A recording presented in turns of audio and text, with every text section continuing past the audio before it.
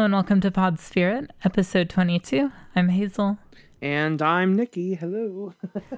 And this is the first episode that we've recorded since our collab video came out. How are you doing? In the wake of that video. In the aftermath.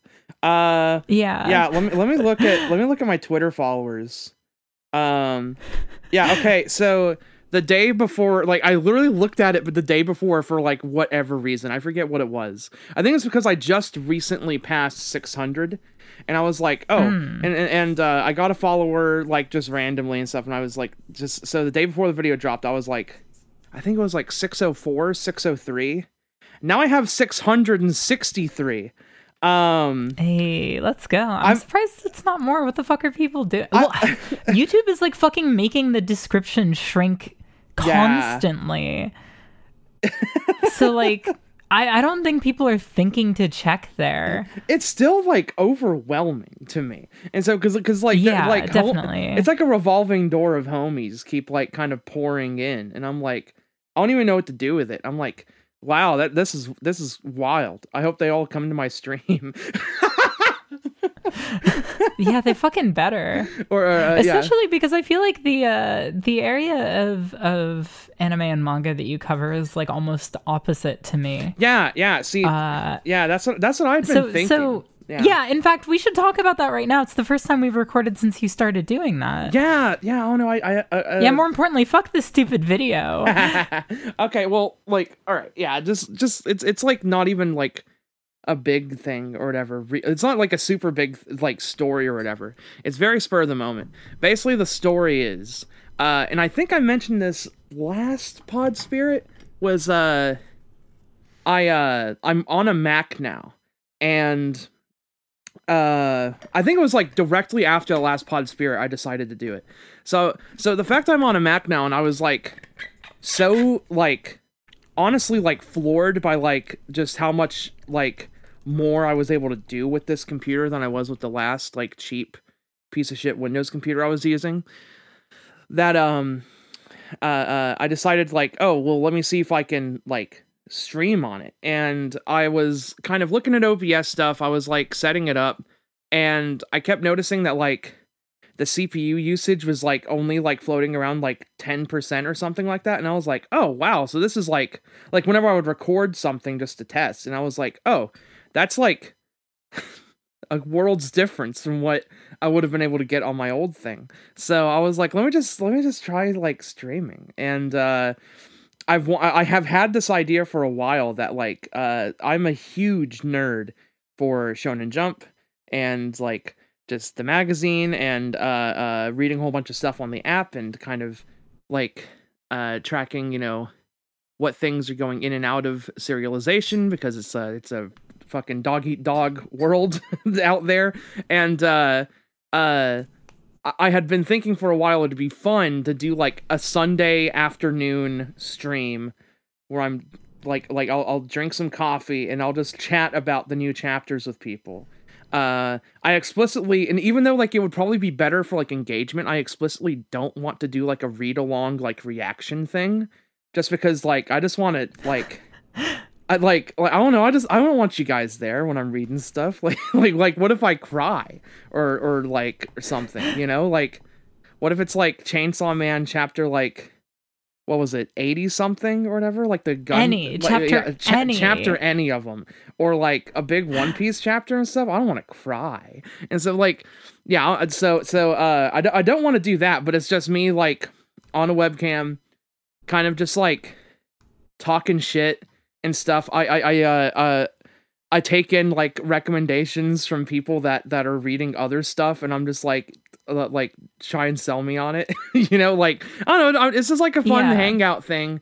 I'm trying to figure out game stuff. Audio stuff on the Mac is weird, so like I'm having to figure that out, but it's like a work in progress, and it's probably gonna turn out to be something that's like a prelude to like, if I ever decide to start doing videos again, it would probably be in that realm. So yeah, it would probably be something that would feed into itself. But I've been having fun with it, and it was very spur of the moment. I was like, I bet I could do this, and I did it, and then like people are liking it, so yeah, it's super fun. Yeah, it's been great. Yeah, and doing the video is I'm so glad to see like your posts where you're talking about it performing really well.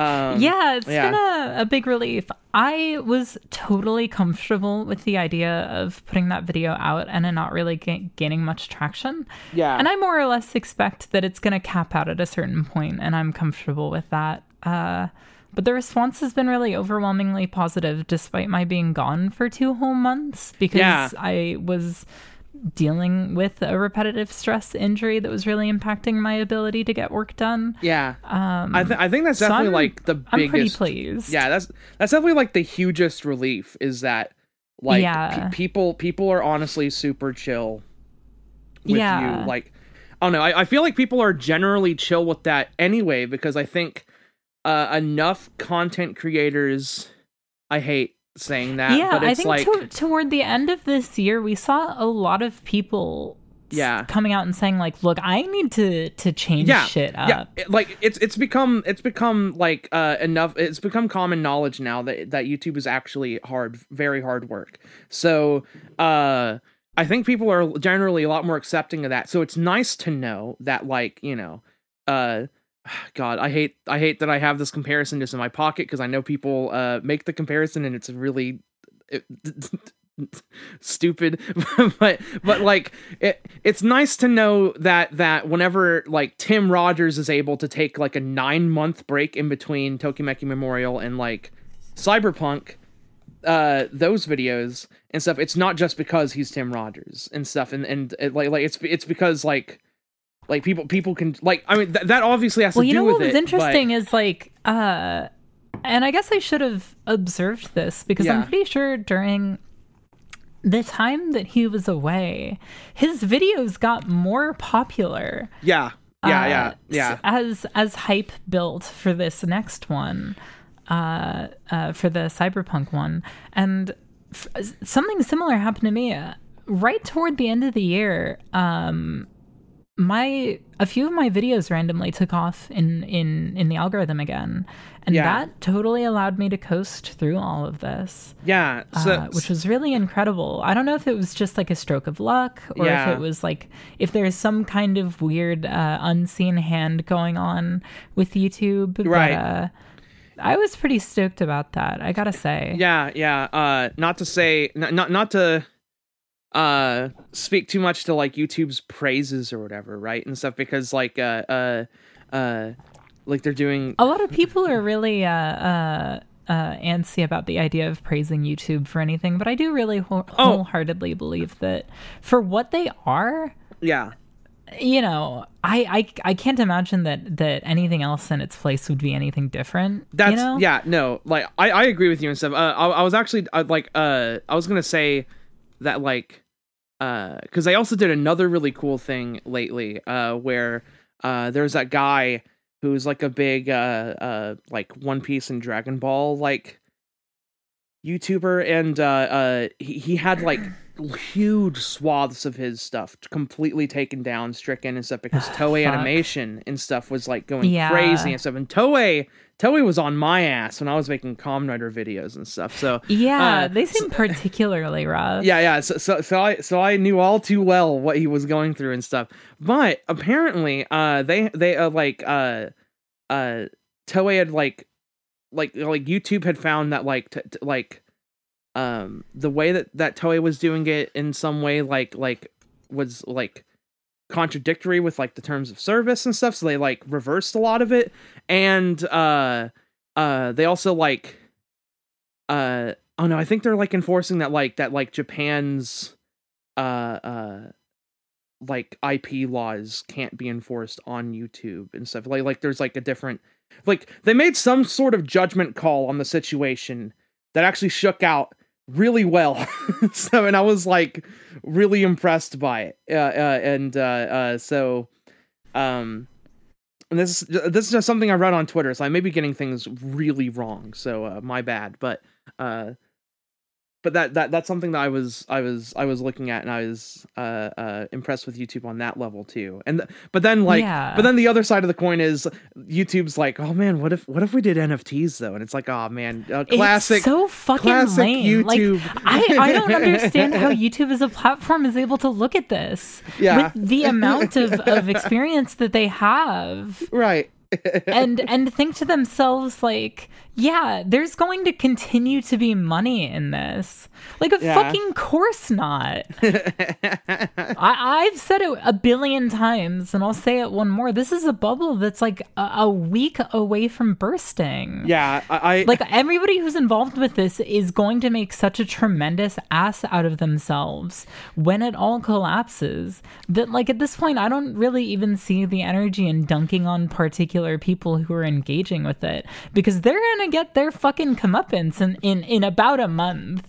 Yeah. It's like, it's an entire like movement, quote unquote, that's like built on the type of dude that like explains things only in the most complex ways so he can seem like the smart one for knowing how it works, and then you still don't know how it works because he's explaining it super badly. It's like all for that type of guy and stuff who thinks he's getting really rich and is like in these like Discord bubbles with a bunch of other guys that are exactly like that and stuff, and they're all just like laughing to themselves about all the money they're going to make, and then they're not going to make it, and they're actually going to lose a lot. On a similar note, that also happened a couple weeks ago, or last week. God, I'm so happy that the Shonen Jump thing that they were teasing wasn't NFTs, and it was just some shitty merch store. Like, that had to have been intentional, right? I don't know. Like, they had to have gone into that being like, all right, we're gonna make it sound like this is an NFT thing. I and actually, then reveal that it's not, and it'll be really clever because outrage over something that they can't stay mad about is better than getting people hyped genuinely. I saw, like, the way they phrased that was so leading. Yeah, I saw. I don't know though. I would also give it up to Shueisha and like Viz and all those parties to be as clueless as possible about in some respects. Like I also saw like someone who their Twitter bio said that they were a writer for Forbes. So maybe they know things and stuff. But they made a claim that that they had that they knew that like at Viz, whenever that tweet was like getting like turbo shitted on by everybody and stuff, they were really confused. They were like, what's going on? Why? And I don't know. I still don't know if I buy that and stuff, but I also kind of do buy it. Either way, what I'm not gonna buy is all the really lame like streetwear merch that they're selling, stuff that actually was the thing they were teasing. Yeah, it's just, I don't know. It's like stuff you see on like a bootleg merch website or something. Like, it's not even like, and it doesn't even come in like that many sizes. Like some fucking AliExpress bullshit. Yeah, and it doesn't even come in like very many sizes too. Like, I can't fit in a lot of the shirts and stuff. Like, I don't know. It's just like goofy. It's just so goofy. You know what I thought it was? You know what I really wanted it to be? I wanted it to be that they open up the reader survey to decide what series stays and what leaves and stuff. They open it up to like not just not just physical buyers. Why on earth they haven't done that? I don't know. I remember they had the reader survey in physical volumes. Yeah. Although, I guess maybe then it was to gauge interest on what they should continue publishing in the West. That's probably what it was. Everything's getting brought over. It doesn't quite matter so much. Yeah, because like outside of Naruto, One Piece, and Bleach and stuff, everything in there was like super old in the American magazines. Like, everything was like from the 80s. Yeah. I don't know. I kind of waffle, honestly, sometimes between like, would it be a good thing or a bad thing if like if we had a say. Is like right like some of the garbage that I see people champion and stuff sometimes I'm like, no. So like if too many of you think this and like you're gonna make my life worse. Instead like maybe we should just put it all up to like the 12 to 18-year-old boys demographic and that read Shonen Jump in the majority. But yeah, no, the response to the video has been wild. I've gotten a whole bunch of really nice things sent to me about it and stuff. Yeah, everyone who's mentioned your section has praised it immensely. Yeah, I don't know, that was wild to me because like I hadn't written like a script like that in quite some time, and I just kind of like I that was honestly like first draft. I just sent it to you. You were like, "This is great," and I'm like, "I guess I'm not changing it." And then I performed it and then sent it off, and then immediately was like, it set in. I was like, "Oh, what if it's all stupid secretly?" And then and I was like, "That'll be okay." And then people have been talking to me. It's I got an Instagram DM from an old Tumblr mutual that I haven't talked to in years. That was like, "Hey, yeah, so I'm a fan of Hazel's videos, and you showed up," and I and I had no clue. It's like, oh yeah, I don't know. I show up. I've had weird places. A lot of people I know have been having that recently. Yeah. It's always very surreal for me. Like Alyssa will tell me like, she has friends who are like, "Wait a minute. Why is Alyssa in a Hazel video?" Oh my god, yeah. I have a friend in New Orleans, like a really close friend of mine and stuff, and like they have a friend that was like that like posted about like one of your videos and stuff, and then and then they were like, "Oh yeah, my friend's friends with them," and so now it's like come full circle, and now I'm in the video, and now everybody's got to bow down to you. I'm old hat now. Oh man, this is me passing the torch to you. I was glad I could contribute though. I was like, I was interested in like in seeing like, because I didn't know anything about your script really, so I was interested in how my points were like. Yeah, I didn't give you shit, did I? I don't think I had. I think you finished your section before I had written anything but the intro. Oh, the incredibly wow, okay. dated intro. yeah. So like I like.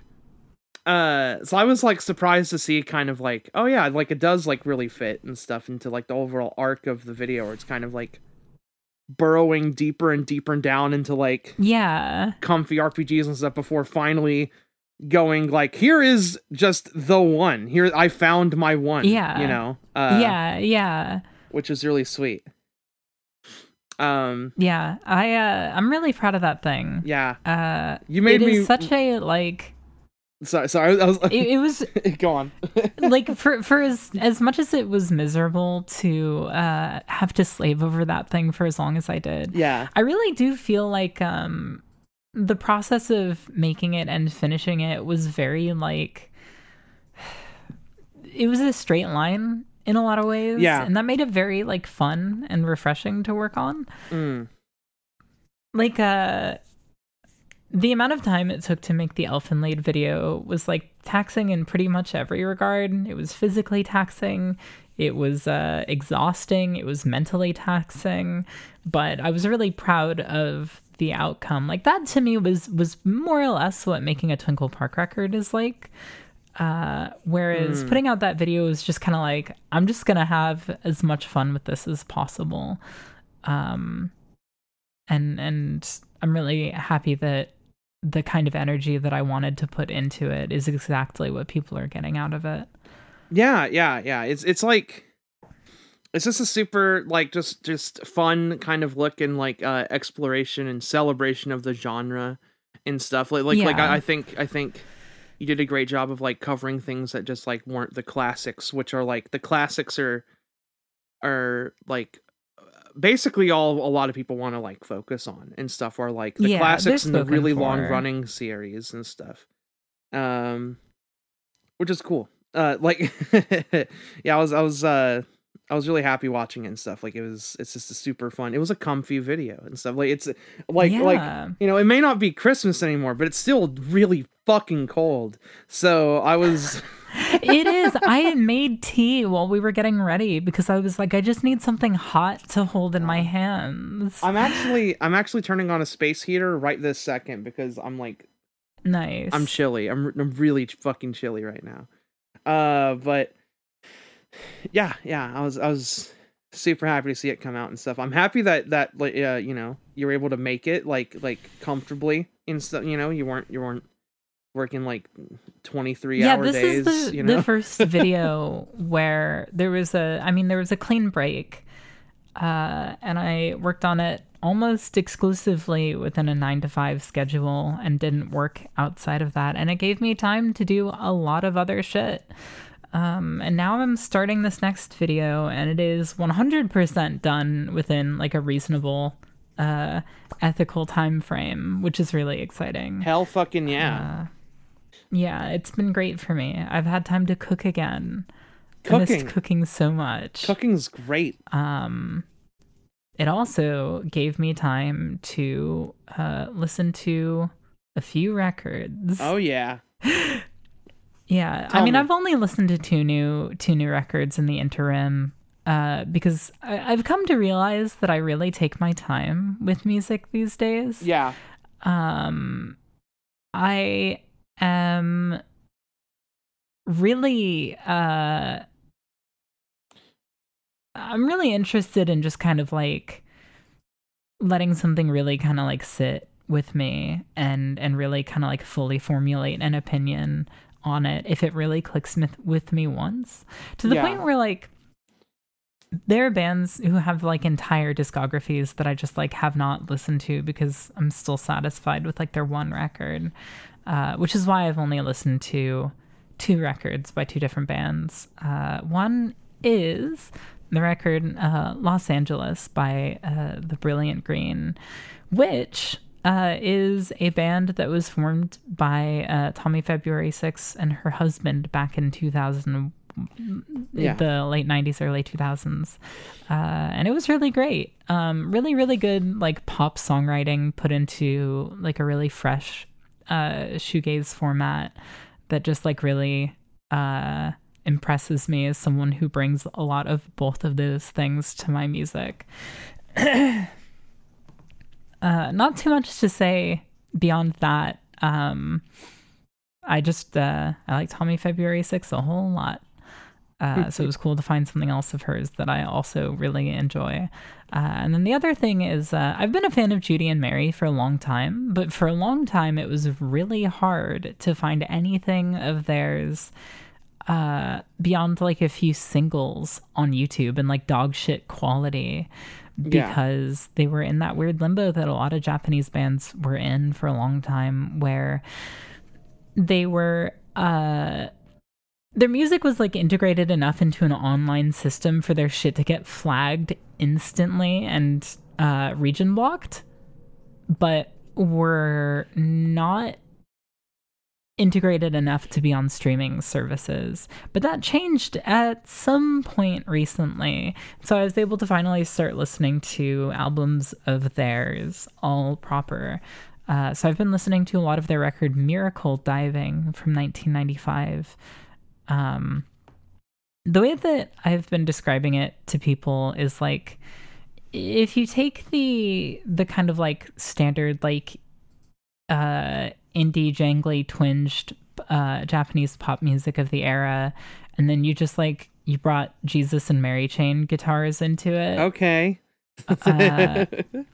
It's fucking incredible. Like, I hear you. I knew I really liked that band from those singles, but the record as a whole is like, every new song is like, okay, well, clearly we've got through like the initial 3-song run where like everything is really like front loaded, but then it just keeps happening until the record finishes. It's crazy. It's like overwhelming. There's not like a dull minute anywhere in it. It's like we gotta like coin a term for it or something, because I think we talked about this with our like with our power pop conversation a couple episodes ago. Yeah. And so, like there's a phenomenon of like certain power pop albums are just able to pull that shit the fuck off. And like be just really short, is very much so one of those records. Yeah. But what's crazy is this is like a 40-minute album. That's awesome. Fucking that rules. It's wild. Oh my god. I've been listening to like the absolute opposite of like or like not the absolute opposite, but just like really like not pop stuff and stuff.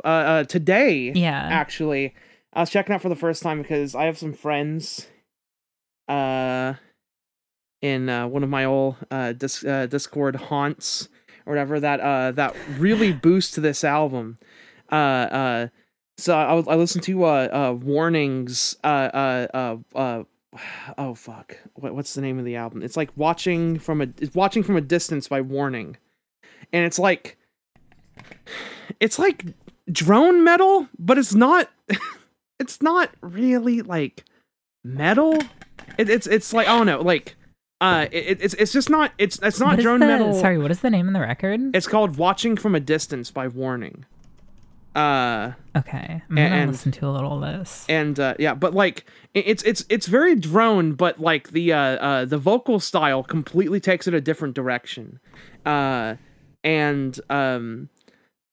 like, I don't know, it's not characteristic of drone metal in the way that you would think it is. Like it's not like super oppressive, really, and stuff. It's just really like it's just really forlorn and sad. And the dude singing is like actually like gorgeous because he's just like singing over this shit and stuff, and it's like a sad alt rock song in like slow motion, and that usually isn't. This dude kind of sounds like Michael Stipe. Yeah, I don't know, like it usually, like they're British and stuff, like, and it usually isn't my thing, but there's something about just like how simple that record is that it's able to like completely and utterly work for me and stuff, like there's this, totally, that makes sense. There's something kind of magical to just like how like bare bones it is and stuff, because it all kind of just sounds like the same song. A lot of it runs together, but it'll like the dude will sing a line just right and hit just the like these specific notes for me, and it just fucking like sends me like just reeling, because I'm just like, fuck, that's like, it's just an incredible moment. It reminds me of like certain I don't know, I'm like really like having a hard time trying to like pull comparisons for it and stuff. But I feel like I've had similar moments listening to like certain like Typo Negative songs where like the dude will just like hit like a chorus and just like the exact way, like vocal wise, and it just like, I don't know, just nails it for me, makes the whole song worth it. And so it'll be like an 8-minute song. Totally. It'll be like an 8-minute song, and he'll hit like a line, and I'll be like, fuck. Like, this is fucking perfect. But yeah, I don't know, just it's a great album. I think, you know, they only have 2 albums, and everyone really talks about this one, so I'm kind of like, I'll probably listen to the other one at some point and stuff. I'm kind of like comfortable chilling with this, and like, you know, it's a relatively short listen. It's like 40 minutes, but it's like, it's only 5 songs, and like, I don't know, it's nice to have it on in the background and just kind of have it just like happen to you. But yeah, I was really enjoying that today. But over the past couple weeks, I've been like having a real deep dive moment with a Japanese band called Gezon, who I discovered because I was listening to the Hakushi Hasuko, not Hakushi Hasuko. I was listening to the Hatano Hirofumi album that I was talking about last week or last episode, and I like it like finished, and then Spotify just like threw another song at me, and it threw DNA by Gezon, and it's like, for one, it's completely unlike basically all of their other songs. Like it's like a 5-minute like pop song with like just like a really infectious, very repetitive like guitar like riff, and it just like, I don't know, like it's amazing.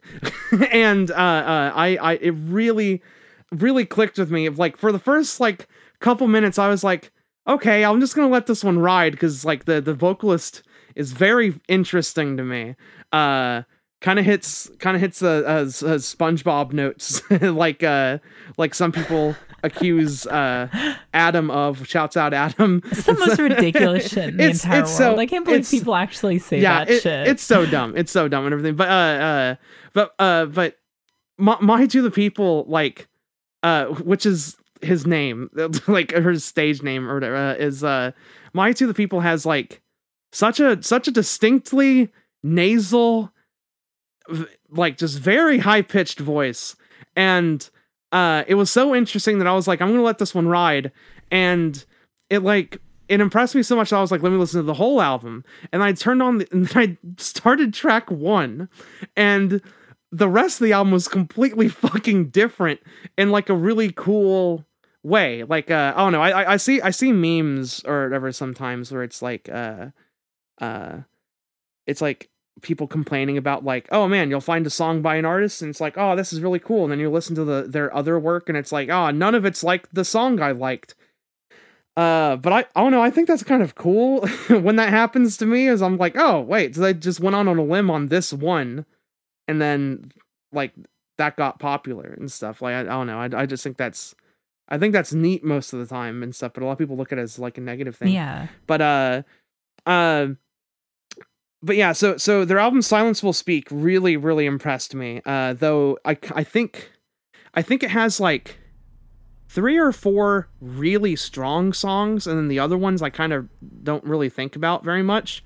But their most recent album, Clue, or Clue, I don't know how to pronounce it and stuff, but it's like KLUE, is like one of the most incredible album experiences I've had in a little while, I think. Like there's like, because it kind of takes like literally the thing I just complained about and kind of like heightens it in a really cool way, where like there's maybe about 3 or 4 songs on that album, or I don't know, like there's like an EP's worth of songs on that album. They're like fully formed, really, really good like songs, meaty songs. And then the rest of the album is a lot of like interlude tracks and a lot of like space building tracks and stuff that kind of orbit around those songs and stuff. So every song feels as massive as humanly possible. And so the album has like a really, really cool structure to it that I thought was fascinating. And the band as a whole in the last 2 albums is like kind of doing like a weird like Duran Gray meets like Gingnong Boys thing, which is a really weird thing, but like a really weird comparison, but it kind of just makes sense if you hear it, because it's kind of using a lot of that's definitely apt. Yeah, like I think it's doing a lot of the outwardly emotional, very very earnest kind of like there's a lot of the like earnest pop alternative songwriting in here, but it's like swaddled in just this really dark, very like primal atmosphere that reminds me of like Dumb Sparrow, like Ouroboros era Duran Gray. And it is a particular vibe, and if you're not super into it, then like it's not for you and stuff. But I'm always impressed because like I think this like I because I've been listening to this stuff, and I've been like kind of almost feeling like, oh man, I'm like finding out about this cool like little thing that's like cool and stuff, and then like that perspective is utterly shattered every time I look at a live video, and they're playing to crowds that are going absolutely fucking ape shit in huge crowds. I saw a video of them playing stuff from like one of their more normal albums and like around the first half of their career so far and stuff, where they're basically playing at like a skate park in like there's like tons of graffiti everywhere and stuff, and people are fucking like jumping around and stuff and fucking like crowd surfing and shit, like it's like a fucking 2010 pop punk show. It's like a title fight show in there. And so like it's fucking insane. And I don't know, it's just really weird. Like I would like they definitely seem to have like a really like passionate fan base and stuff, and I feel kind of funny. It's really crazy to get to that late enough that something like that has already taken off. Yeah, like, and they've already developed like a really tightly knit fan base. Yeah, like, so is this feeling of like, how did none of this ever manage to reach me before this moment of pure happenstance? That was exactly like how I've been feeling this past week, because I'm just like, how the fuck did I listen to a lot of Japanese rock music. I consider myself... this band has been around since 2012. Yeah, like I consider myself pretty fucking keyed in and stuff, and I like posted it like in a chat, just kind of expecting to be like for people to be like, oh, what's this or something, or you know, being like, oh, I'm turned off by the vocals or whatever. And then my boy Golok just comes in, he's like, oh yeah, dude. He's like, this band rules. Have you seen the fucking Vocalist 50-minute movie that's like Possession? And I'm like, bro, why weren't you telling me about this? Like, where were you? And then my other friend Bleach is like, oh yeah, I love that band. I'm like, why? Fuck y'all. It's like, why am I being left out? But I don't know. I'm really, really stoked, and I don't know. Like, it's I guess there's like a funny like recurring thing with both the bands I brought up and everything, in that like I feel like right now I'm feeling very inspired musically, and I'm trying to kind of pull some stuff together and personally for songwriting stuff, and both bands are very fascinating to me on a vocal level, and I'm interested in incorporating different things into doing vocals and stuff. Something on Clue that I think is like fascinating to me is like, oh god, like the only like comparison that's gonna make sense to people, but like I want to like emphasize so strongly that it's so much cooler than how Disturbed does it. But there's like there's like the growls, like very primal, like very like animalistic like growls and like yelps like all over this thing. But like I think with Clue, it like it very much feels like an album that's like steeped in like a very current societal darkness. A lot of their like on the Bandcamp page for the album, all the lyrics are in English, so I've been able to read a lot of it and stuff, and it's very much steeped in like very, very like current socio-political darkness. Very like, oh fuck, you know, like Abe's fucked us over, Trump's fucked us over, you know, like all this other stuff.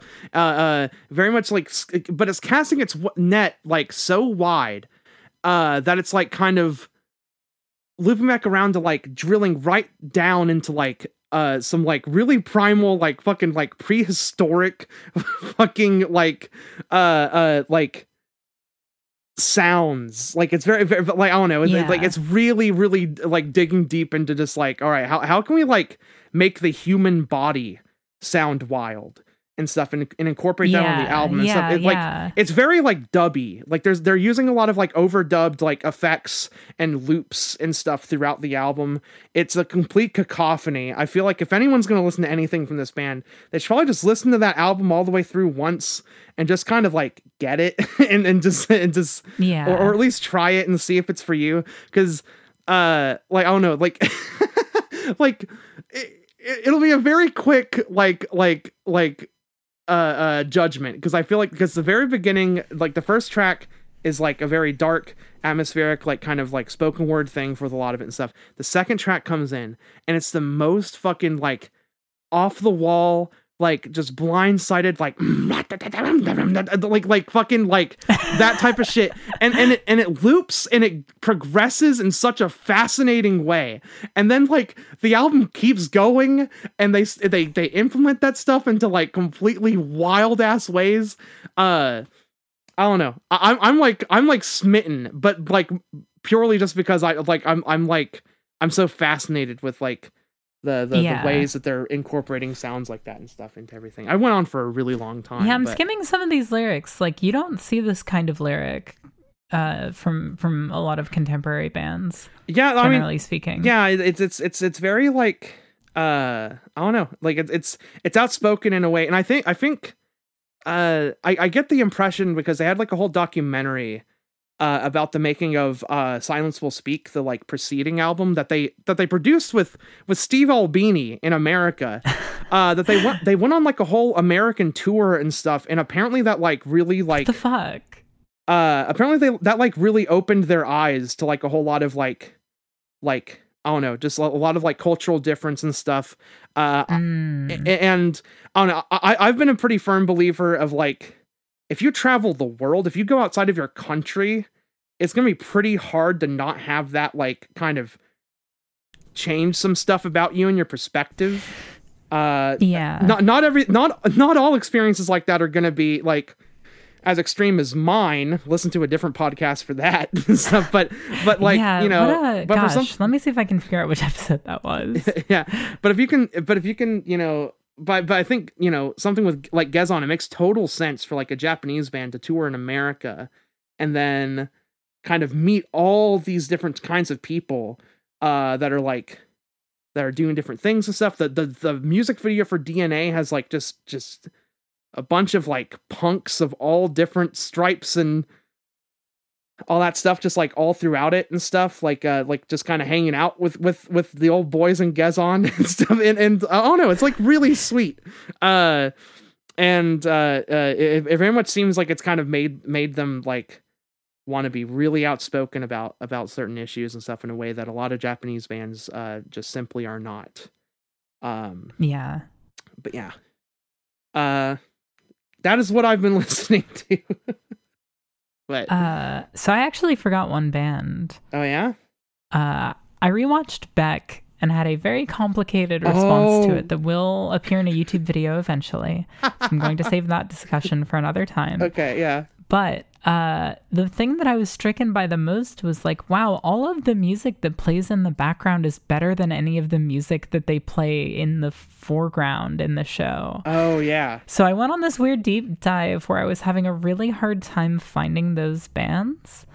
However, friend of the show, Nailgun, was like, hey, that's the band He in this particular clip you posted to Twitter. Yeah. So I've been listening to, and He is a terrible name for a band, obviously. Especially... So I'll recommend their EP Further Shore. It's like a kind of like a math rockier version of what Band Apart does, but with like a little bit less finesse. Maybe a little bit less of like almost like a sophistopop angle. Band Apart takes.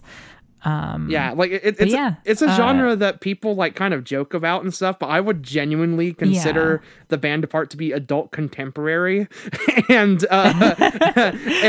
He is not that. He's different. He's very much so a Japanese math rock band with great vocals. Yeah, I enjoyed that EP a lot. I knew about He since like high school, and whenever Hazel brought Further Shore up to me and stuff, it like set me into like a fucking Jimmy Neutron brain blast, and I was like, holy fuck. I was like, I've not thought about this band in fucking forever. And so when I was like coming through like some of the albums for like some of the songs I was like super like attached to and stuff, because I used to have it all in like my shitty old like iPod, like not the classic, but it was like the short and stumpy one that had a screen. The Nano? Not the Nano. It was like the other one that had like a full-size screen on it and the wheel and stuff. But either way, but did you ever play the port of Sonic the Hedgehog on it? I did not, and so because I tried it. Because even fucking dog shit. Yeah, because even then I was like, there's no way this is actually good. But that shit was wild to me and stuff. Yeah, but he is a pretty astonishingly bad band name, especially in the post Google times. Like if he was a band if he was a band from like the 80s or the 70s, it would probably be passable. It's like, okay, you could probably you could just name a band whatever and stuff. But like now it's like you can't. There's SEO you got to work for. Yeah. Like you can't just name a band that. But yeah. I've also been watching some shit. Oh fuck. We've been watching. I've been watching a bunch of anime. Oh, actually, I thought I'd seen at least one live action film in the interim. God damn it! Oh shit! I know one of the anime you've been watching is we were talking about last night. Oh yeah. That'll come up in my next video. I'm really excited about that. Next video, okay, sick. That's gonna be It'll fucking probably awesome. come up extensively in the next video. that sounds fucking great. It's gonna excited. be a good time. I think it's gonna be a good time. So I watched the Professor Layton movie with Alyssa the other night. How's that? I have like no experience with Layton. It is a fucking mess. Like its first half is really cute and enjoyable, and then like the back half is like exactly as convoluted as any given Metal Gear's final act. There goes my radiator. Oh, I'm just gonna talk through it. It's fine. This motherfucker wakes me up every goddamn morning at 6 a.m. now, and I have not been able to go back to sleep once. Damn. Fuck. I just need to start waking up at 6 a.m. Do you keep in these radiator tangents? Because I think that's so funny. Like as a recurring bit. Yeah. The only shit that I edit out is stuff where I'm like, I feel like I didn't explain that well enough. Oh, right. Yeah. No, the radiator stays. If I have to put up with this, so do you motherfuckers. You gotta put up with it once every 2 weeks. I gotta put up with it every single day. Every day. 6:14 a.m. 5:12 p.m. every day. By the way, on the minute. By the way, in regards to your video, that light switch situation sucks. That's horrible. Dude, it's fucking ridiculous. That sucks. That's shitty. Oh my god! I almost just did a spit take. I think my jaw dropped when I watched it. I was like, "Are you kidding me?" That shit would drive me insane. Yeah. It's we have like the little like string RGB lights on the inside though, and that's why I don't always bother turning the light off. But or turning the light on. But yeah, Professor Layton, the last half of that movie is like the climax of any given Metal Gear game, but like without all of the context that preceded it. So like where all Metal Gear games are convoluted, they establish their convolution from the beginning. So you kind of know. You know what you're signing up for. Level. Yeah. But this game just kind of drops, this film just kind of drops like a bunch of insane bullshit, compounding on one another in a way that's like really indigestible. And I kind of just reached a point where I checked out of it. I wonder. I was also a little disappointed because I was under the impression that the guy who scored Tenchi Forever did the soundtrack, but he only did the main theme, which is the best song by a long shot. Man,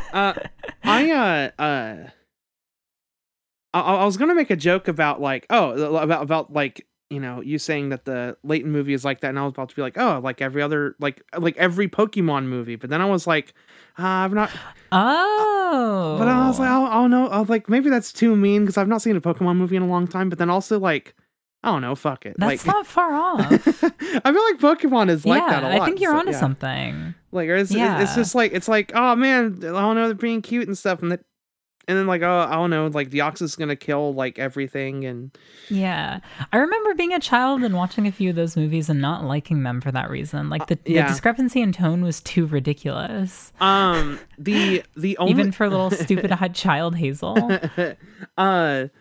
Because I'm me and I'm a 26-year-old, and so I have like I don't know, an era of Pokemon that like I consider mine to some degree or whatever. I think my favorite has always been 3, just because I like Entei a lot. I like a big old dog. Oh yeah. And that one's got some like early Mamoru Hosoda vibes to it. And I think it where it's like very like understatedly sad. Yeah. and from the like, and I think it's probably still got to be one of the best ones and stuff, because like from what I remember of it and stuff, it's like that the whole way through. It doesn't come out of nowhere, and so like it is just weirdly sad the whole time. Like it you know, like it's not just like it you know. I don't know. I'm totally speaking out of my ass because I've not seen it in a long time, but you know. Yeah, that's what I remember from childhood. Yeah, but I haven't really like seen many of the other ones. I've seen one in 2000, but like, who hasn't? You know, we all had cable, we had Cartoon Network. You know, come on, them shits was on all the time. Who hasn't? But yeah. I've not really watched anything. I started playing Final Fantasy Tactics War of the Lions. Oh, fuck yeah. Yeah. Yeah, nice. You can be my surrogate. Yeah. I love the art in that game, but that kind of story is just impenetrable to me. Man, I'm eating it up so good. I'm so glad. I'm so happy for you. It's like I love overly political like shit.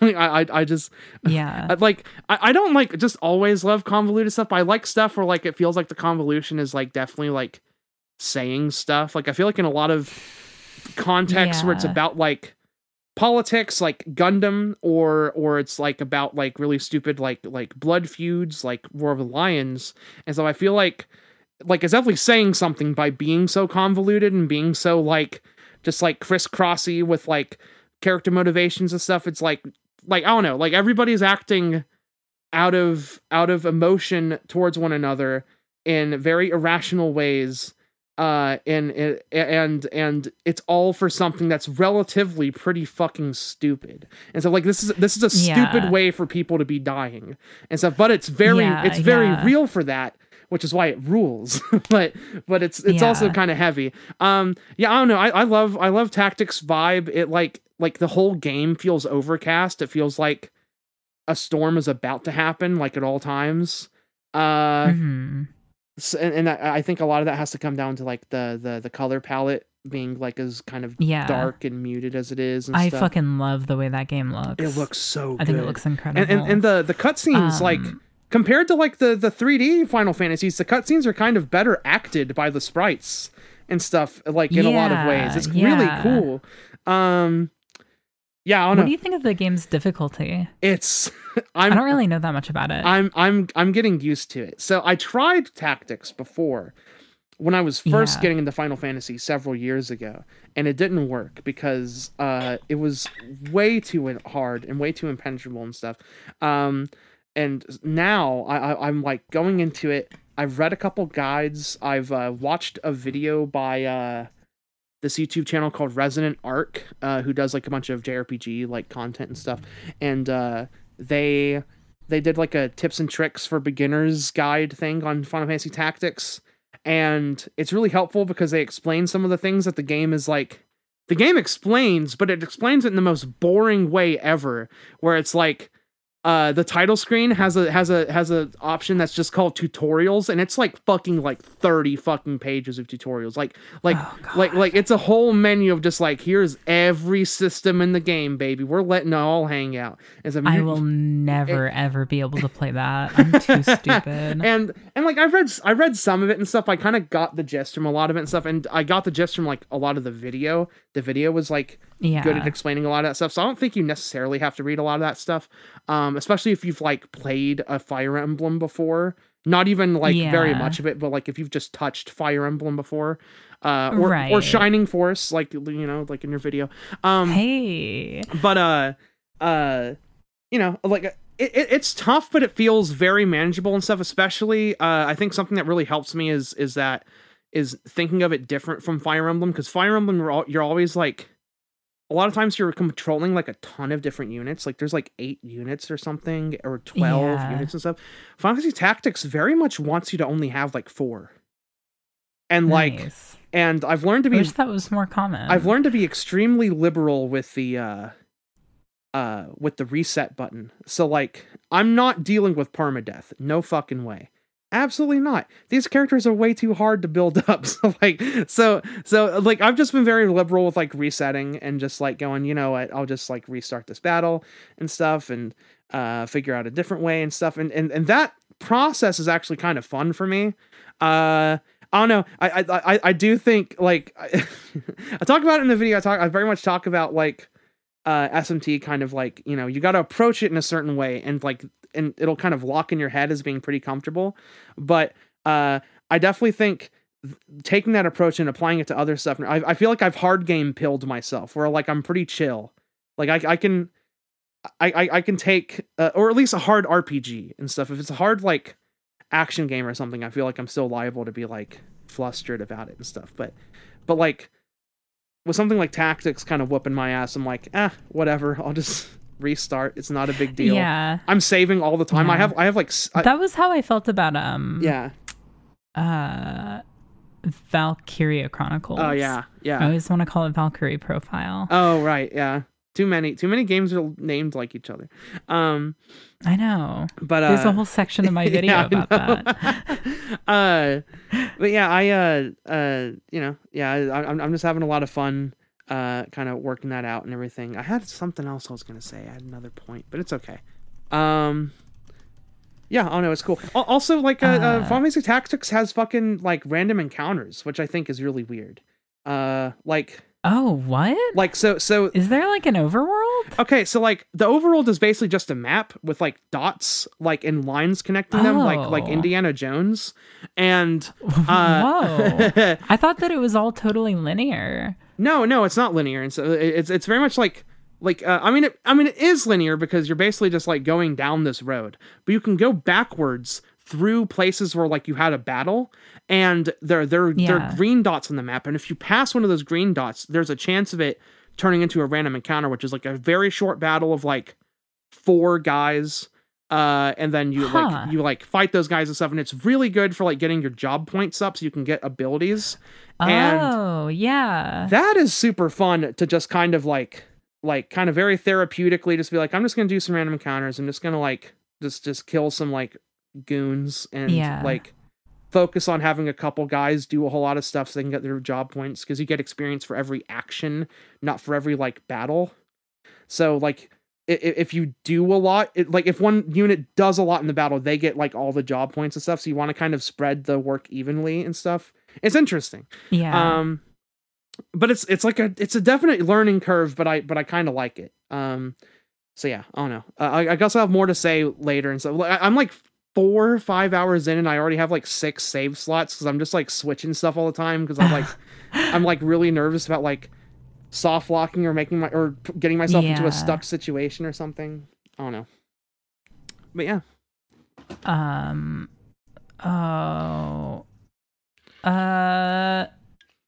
Really quickly, I'm going to talk about one other thing I watched, and then I want to talk about the game I've been playing. Okay. I watched all 50 episodes of Isao Takahata's adaptation of Anne of Green Gables. Oh. I'm getting 70s anime pilled. Hell yeah. I'm so fucking stoked. I feel like I'm having like a Nikki arc. Dude, like I feel like I'm having like an arc with 70s anime the way that you've had arcs with SMT and Dragon Quest. Like I'm just kind of fully cashing in on getting like knowledgeable about this thing that I don't know a lot about. Yeah. This all started because I played Grandia, and then Wyatt was like, yeah, it's a lot like Nadia and Future Boy Conan. And I was like, fuck, I feel like so many things are like Future Boy Conan. Yeah. I need to just get learned. Yeah. I just gotta learn about this shit. So I figured like I'll just start watching some World Masterpiece Theater anime while I work. Ones that I can find dubbed, because they're all like 50 episodes. The dub's not amazing. It's not the end of the world. I'll get the gist. And the first one that I picked was Anne of Green Gables, just because it was all on YouTube. And to my surprise, the dub, which I'm pretty sure was done domestically in the UK for a UK audience, is fucking phenomenal. So I was really relieved about that, because it really allowed me to kind of enjoy the show very fully, which is kind of incredible. I really enjoyed watching it. it's like really slow paced, obviously. There are times where I was kind of like I'm not like a child. I feel kind of weird watching this thing that is very clearly aimed at a children's audience. Right, yeah. But as it goes on and develops, and as it uses its 50 episode runtime to kind of capture a pretty wide span of years in the lives of these characters, I found it really compelling. It is visually fucking stunning nonstop. Like, I guess that World Masterpiece Theater anime were just like really highly, like they had a lot of money put into them. And it shows because despite being a TV anime, the backgrounds are like fucking drop dead gorgeous. And yeah, I just really enjoyed it the whole way through. I didn't really know anything about the Anne of Green Gables books, so I was kind of constantly picking Alyssa's brain from when she read them as a child. And I don't know. I just had a good time with it. It's I tweeted about it, but like it's one of those like older pieces of media that is very clearly accidentally like really ridiculously cartoonishly gay in spots. Which was a lot of fun. Yeah. That aspect of it was very like okay. You know what I mean? Like, all right, I get you. It was a good time. Which is just to say to the audience that like a lot of that stuff is really readily accessible, and it's like fun to kind of come to understand where a lot of these like really important figures came from, because obviously Isao Takahata would go on to work at Studio Ghibli. He co-founded it with Miyazaki. Yeah. And seeing that after having seen Only Yesterday, which is my favorite Ghibli movie, it was very like, oh, okay. Like, it's very clear that Takahata was very interested in depicting a very particular kind of childhood sadness throughout a lot of his work. And I think he really succeeded at that in both instances. Like to a point where there's an element in which Anne of Green Gables almost feels like a prototype to Only Yesterday, so much as it does a lot of other stuff. Yeah. Yeah, I don't know. I'm stoked to see you get 70s anime pilled and stuff. You gotta. Yeah, like, I'm gonna watch that motherfucking Gundam. Yeah, that's next on my list. So, yeah, I don't even care about mecha. I don't even care about big robots that much. That is honestly, in my opinion, the best mindset to go into Gundam with. Because Gundam is like so. I can't get wow cool roboted. Yeah, and also like. I don't know, like yeah, the robots are cool and stuff, but like fucking like I found a lot of like stuff to just absolutely fucking love and just eat up, and just like seeing the character interactions and stuff. That first Gundam is still that first Gundam, or the OVA 0080 War in the Pocket, or like that. Those are like my favorite Gundam things. Like, it's not even a contest. Like I love that shit so much. Definitely tell me what you think.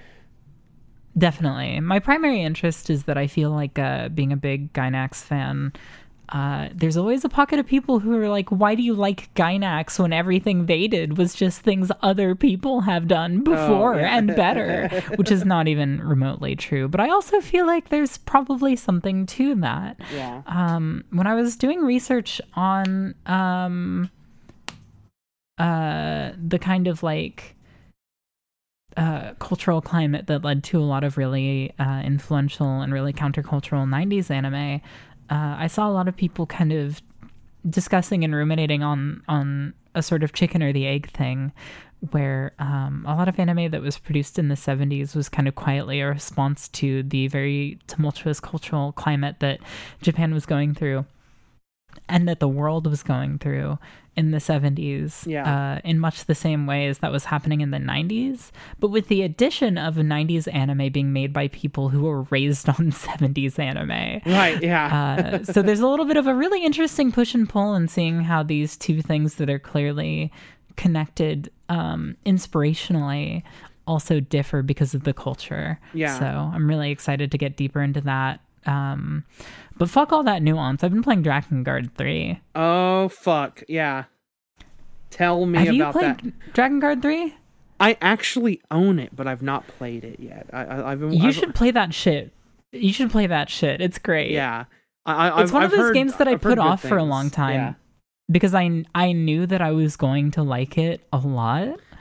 I like it even more than I thought. So we're having. I love this, because that's exactly how I felt about how I've been feeling about going into doing like the Ivalice stuff, so like tactics and Final Fantasy 12 and stuff. Yeah. It's like I'm looking at that stuff and I'm like, I fucking know if I'm gonna be like a total mark for it and stuff. And then fucking like I'm playing Final Fantasy Tactics, and the writing in the War of the Lions version is fucking like, it's like my favorite sort of like flowery bullshit and stuff. Like there's dudes like they're calling like there's a dude, he just, in one of the first things he calls a band of brigands a bunch of like a pack of whore sons, and I'm like, yes, use words like that. I don't give a shit and stuff. If I fucking it's like another guy is like interrogating a guy, and he's like, and you pig, you may still get your bacon if you it's like tell the truth and you may still get your bacon. It's like, I don't know, it's just so many good fucking lines just throughout and stuff, and I'm just like, this is like for me. So I'm glad you're having that with Drakengard 3. I've been so curious about that fucking game because I don't know much about it at all, and it looks weird. I actually want to say that I don't want to say that much about it. Okay. Because I think I'm having the perfect experience of, like, I had a very particular image of that game in my mind when I set out to play it, and it has been so different in every regard, and in every regard for the better, that I really, like, every new thing that happens kind of furthers my feeling of like, fuck, dude, if this keeps this up, this is gonna be one of my favorite things ever.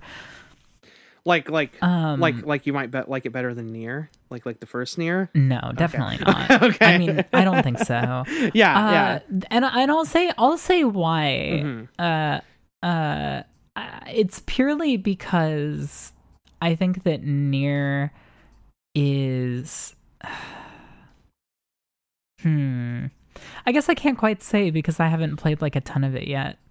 I think Nier hit me at a very particular time, and I think that Drakengard is just kind of pushing all my buttons in a like... Okay. Like in the same way that like a dude goes into the theater to see a Marvel movie and has a great time. Yeah, no. You know what I mean? I totally, like totally feel you on that. It's not like popcorn entertainment, but like I'm getting the same level of like unbridled, simple glee from it that I don't really get to have that much in media because I'm always thinking about it in relation to like videos and stuff. Yeah. But since I'm just playing this totally because I want to, and because it's a very particular kind of game that I think invites taking on a surface level, initially anyway, I'm really enjoying that about it. It's also just fun as fuck. I'm really shocked. Like it's actually like I thought fun that it was going to be... Yeah, the only thing that I ever heard people say about the game was that the frame rates are dog shit and that it's tedious. And the frame rates are pretty dog shit, but I also think I've officially reached a point where frame rates don't like phase me. Like when the game stutters horrendously, I'm just kind of like, yeah, it's trying so hard. I think it depends on me. I think it depends for me sometimes and stuff. Like I think generally I like for frame rates to be pretty consistent across the board, but there's so many like moments like in No More Heroes 1, especially on the Wii, there's like a mission, like a side mission to like earn some money. It's like one of the last ones you get in the game, and it's just like an endless barrage of guys in a very small like alleyway and stuff, and you're just like cutting through a ton of them, especially if you have like the final beam katana, and the frame rate just completely fucking dies. It's gone, and it is that sounds great. Funnest shit ever. I have some like I'm I'm having so much fun. I'm just like completely wrapped up in glee just playing that game and stuff at that point and stuff. Yeah. Warriors games do the same thing. EDF, you know. So like, yeah, it's very much so. Yeah. In that same Muso vein. Yeah. But I think what makes it work in addition to that is that there's a lot of mid-level dialogue. Okay. Yeah. And that causes it to be like, whenever you start to feel like, oh, this is a little tedious, it really picks up. Right, yeah, because you like the characters enough, because Yoko Taro is pretty good at what he does. Yeah, you know. Absolutely. Yeah. I also just like... I'm really impressed by the fact that this game is like, it uses its mechanics for humor in a way that you really only see with indie games or with like cringy, like lampshady, like Disgaea kind of writing. Yeah. I don't want to say anything more about it than that, but I was really surprised by it. Holy fuck. Man, I think you might have sold me immediately on that. I'm just like, maybe this, maybe I'm gonna have to expedite playing some Drakengard. So I'll say one very, very quick thing about it. It's a game where there's a lot of uncensored cursing, but sometimes it censors stuff to be funny. See, I love that shit. Yeah, and it's very funny when it does that. Yeah, it's fantastic. I'm like, I'm really excited to play through it. I want to get all the DLC, play all the endings. Hell fucking yeah. I'm like totally cashed in on this thing. I'm playing like a mission or two a night, really taking my time with it. And I just like don't want it to end. It's so good, it's making me want to play Drakengard 1 again. I don't know if you ever played any of Drakengard 1. I own Drakengard 1 and 3, and I think it would be Nikki. I think it would be dope to get to, but I it's so expensive. Yeah, it's so expensive. If you start playing Drakengard 3, before I'm finished with it, we should definitely continue to talk about it on the podcast. Yeah. But I also think that if you finish that, because I mean, I guess I don't know if it's a spoiler or not. You're fine to play it before playing Drakengard 1. Okay. I think if you're interested, you and I should try to play through Drakengard 1. Oh, together? In like a proper book club format. I think that would help me feel compelled to actually finish it. And I think it would be really fun to check in and be like, all right, getting our fucking daily dose of CBT. Fucking 45 minutes of wandering around a big empty area getting our shit kicked in by wizards. Yeah, I'm down for that entirely. Like I love doing book club shit. Cool. Yeah, that sounds great. Do you want to talk about questions? In the meantime, yeah. I'm gonna take a quick bathroom break. Oh, do it. And then we can do that. I'm having such a good time with Drakengard 3 that I legitimately think I'm going to read the book. Oh, that fuck. Has a bunch more short stories packed into them about each of the intoners. Damn. I'm fucking loving this thing. It's felt so nice to play something just for fun. Yeah, just to it's been great. Just to chill. Yeah. Before we get into it's so nice to have free time again. Before we get into questions, what's good? I want to give a little shout out and rest in peace to 2 long-running bands that broke up in the past couple weeks. One of them was today. What? The Mighty Mighty Boss Tones broke up today. Like, whoa! Yeah. I like read that like earlier, and Every Time I Die broke up like 2 weeks, or broke up like last week. Yeah, that situation seems messy. I am so frustrated, and I won't get into it, but I'm so frustrated at like that, like a band like that broke up over like just like drama. Just some drama, and stuff between, and it's very much like 2 sides being taken up by 2 brothers in the band, and it's just like, I don't know. It seems very irreconcilable. It seems like it's been a thing that's been boiling for like forever, and just nobody knew. Sucks ass. I hate it. So annoyed that's how that band ended. And like they just put out a record like 3 months ago. And it's just like, that's it. Yeah, it's crazy. It's fucked like up. We talked about that on the pod. Yeah. I talked about how much I was listening to it whenever I was working at a thrift store that I didn't like. And like, you know, like thinking like, fuck, man, this band's awesome. I'm so glad I get to listen to them like all the time like this. And so, you know, like I get to see them progress and stuff. I've been a fan for like well over 10 years and stuff. And so it just super sucks. It super sucks, but it's okay. It's fine. Whatever. Yeah. Life goes on. But I want to mention that because that sucks, and it'd feel weird not to mention it. But Mighty Mighty Boss Tones broke up today. Like they don't. There's like no details. Like they just put out things like, yeah, we're done. It's like, what? Hello, it's Future Hazel editing this. News broke like right after we recorded. It was COVID trutherism. Like, of course, right? What else could it have been? I mean, they're one of those bands that's like been around. They just kind of put out like the offhanded single or album to justify continuing to like tour like county fairs and stuff. Yeah, right? Yeah. They've been like, yeah. They're kind of stuck with their one-hit wonder. Yeah. I have to imagine that they can retire. Yeah. It's almost the Digimon royalties have finally paid off. Oh man, yeah. But yeah, okay. So I guess we got to mention. Okay, last week we were like literally last time we recorded, we got like 20 questions, and we were like, wow. Like we literally got off the podcast and went, wow, we got a lot of questions. That was really cool and stuff. Like, you know, with like, but now we're gonna have to start, you know, being selective with questions and stuff because we're getting so many and stuff. That's really awesome. And then now it's like over triple that this time.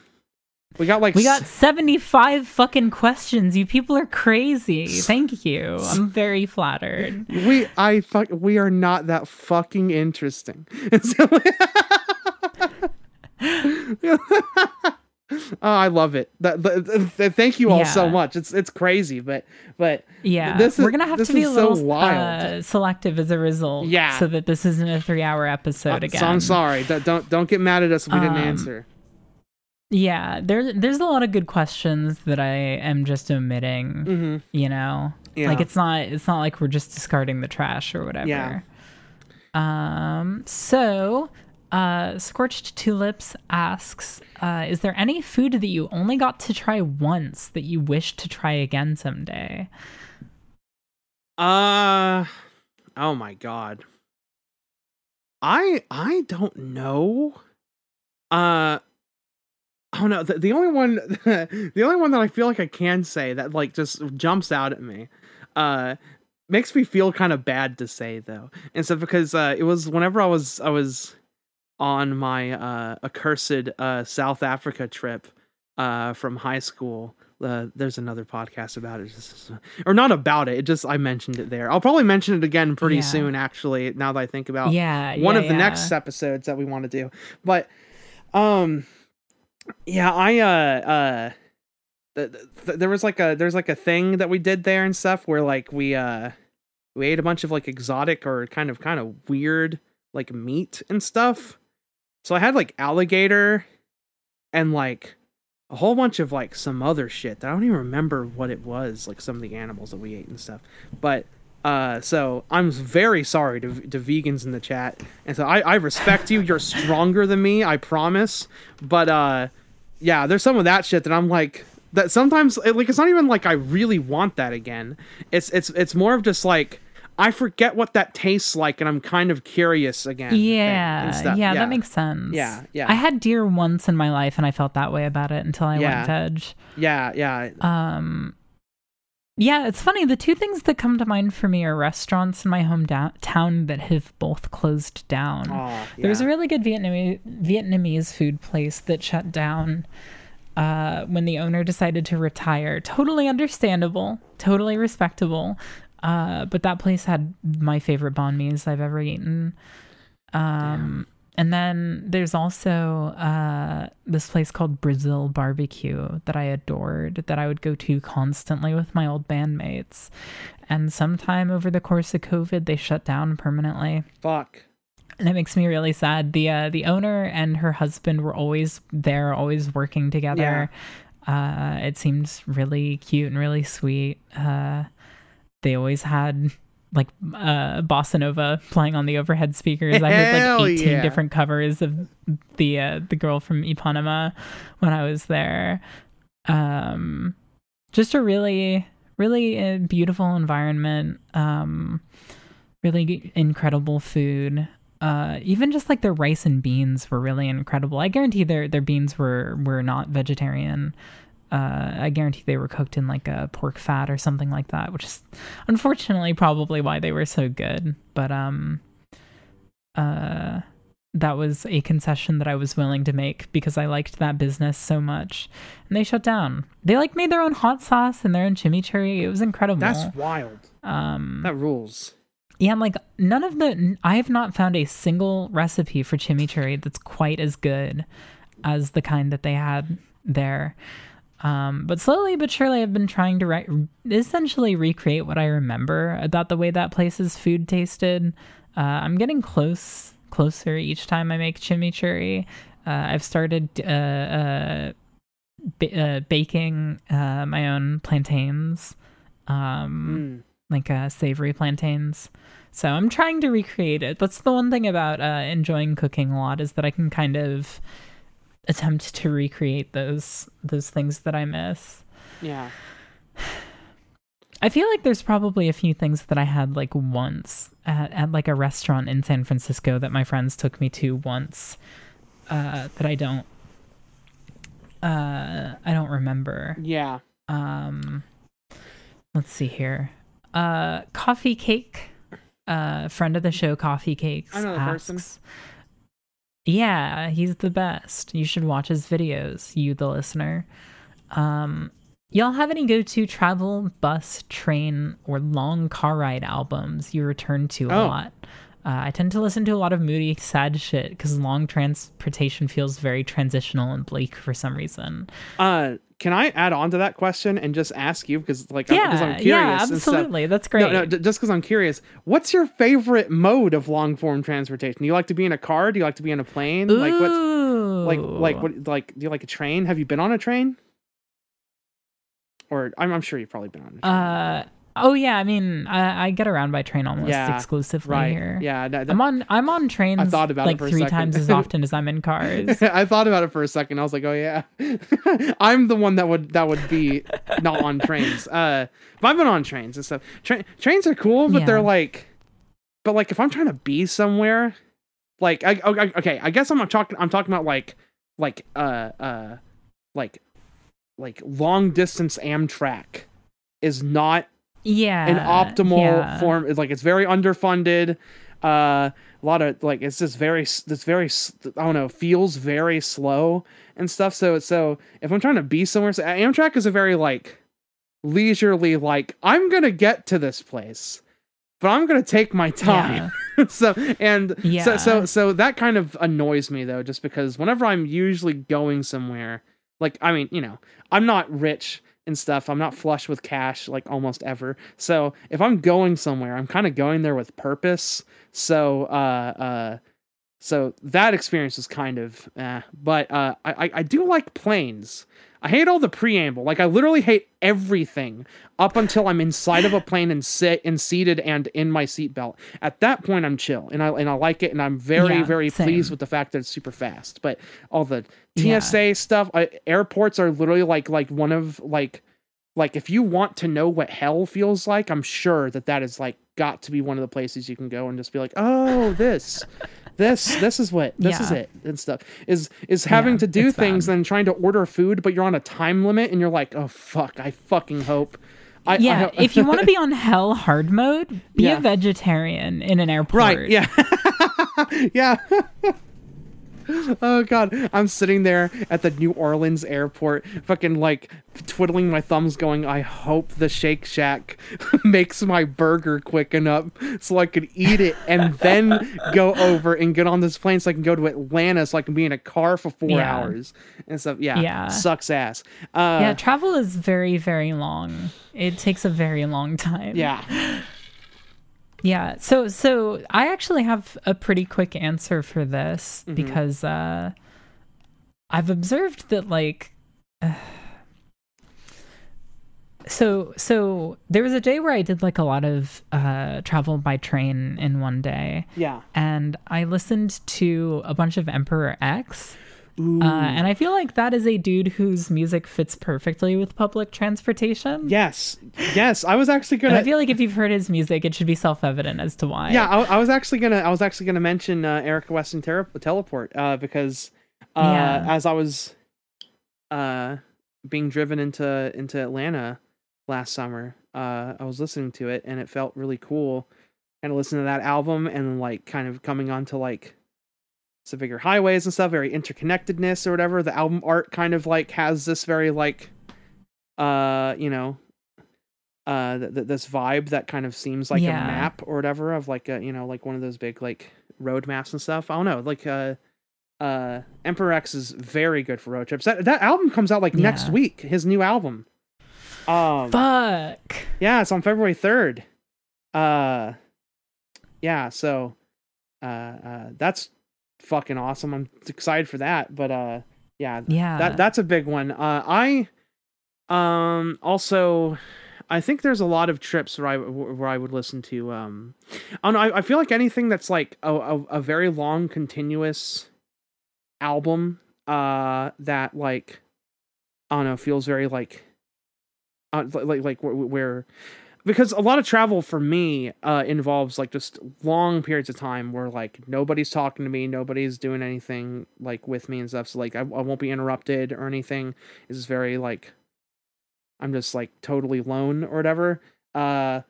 And so like stuff like Yukari Telepath, Just Got Back from the Discomfort, like just albums like that kind of run together. I actually listened to No Thank You by Coal Tar on the way to and from seeing my family over the holiday. Yeah. It's really good stuff for travel, I think. It's just anything like that. Yeah, definitely. Close to the Edge. I'm a big fan of just like listening to Close to the Edge and being like, yeah, man, I'm just gonna close my eyes and just imagine this album like being played, and that's gonna be enough entertainment for me. I don't even need to watch an airline movie. I'm just gonna close my eyes and listen to Yes. Yeah.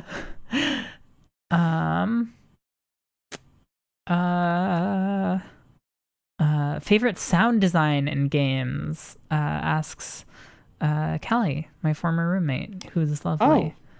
That's a great question. Sound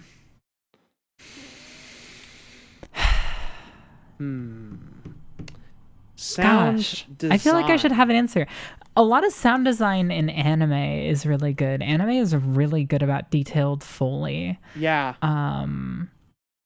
But for some reason in games, it's not quite coming to mind. Oh, Luigi's Mansion.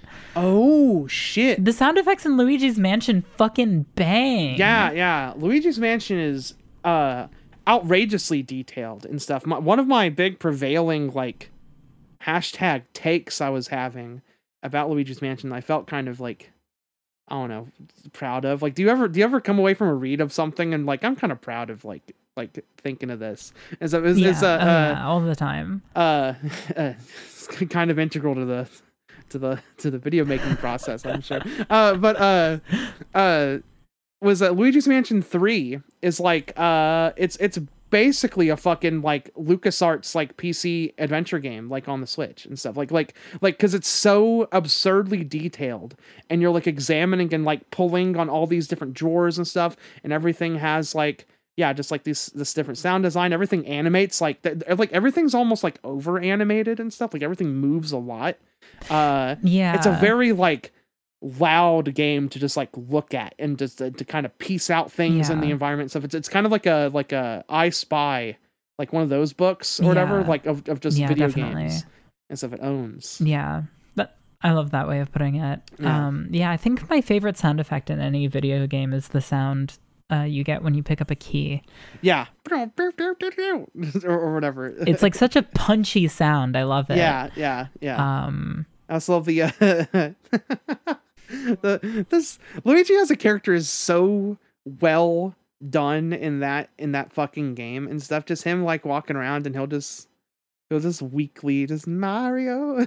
Like, he's just so pathetic. Yeah, the fact that there's a dedicated button for it is really good. Yeah, it like you're looking for him the whole game, so it never changes. It's like always that the whole game is just that. Yeah. God, yeah, that's got to be my answer too. So, I mean, I feel like the easy one is to be like, oh, Dark Souls, you know, like there's all the different moans and crunches and like slimy sounds and stuff, and I don't know.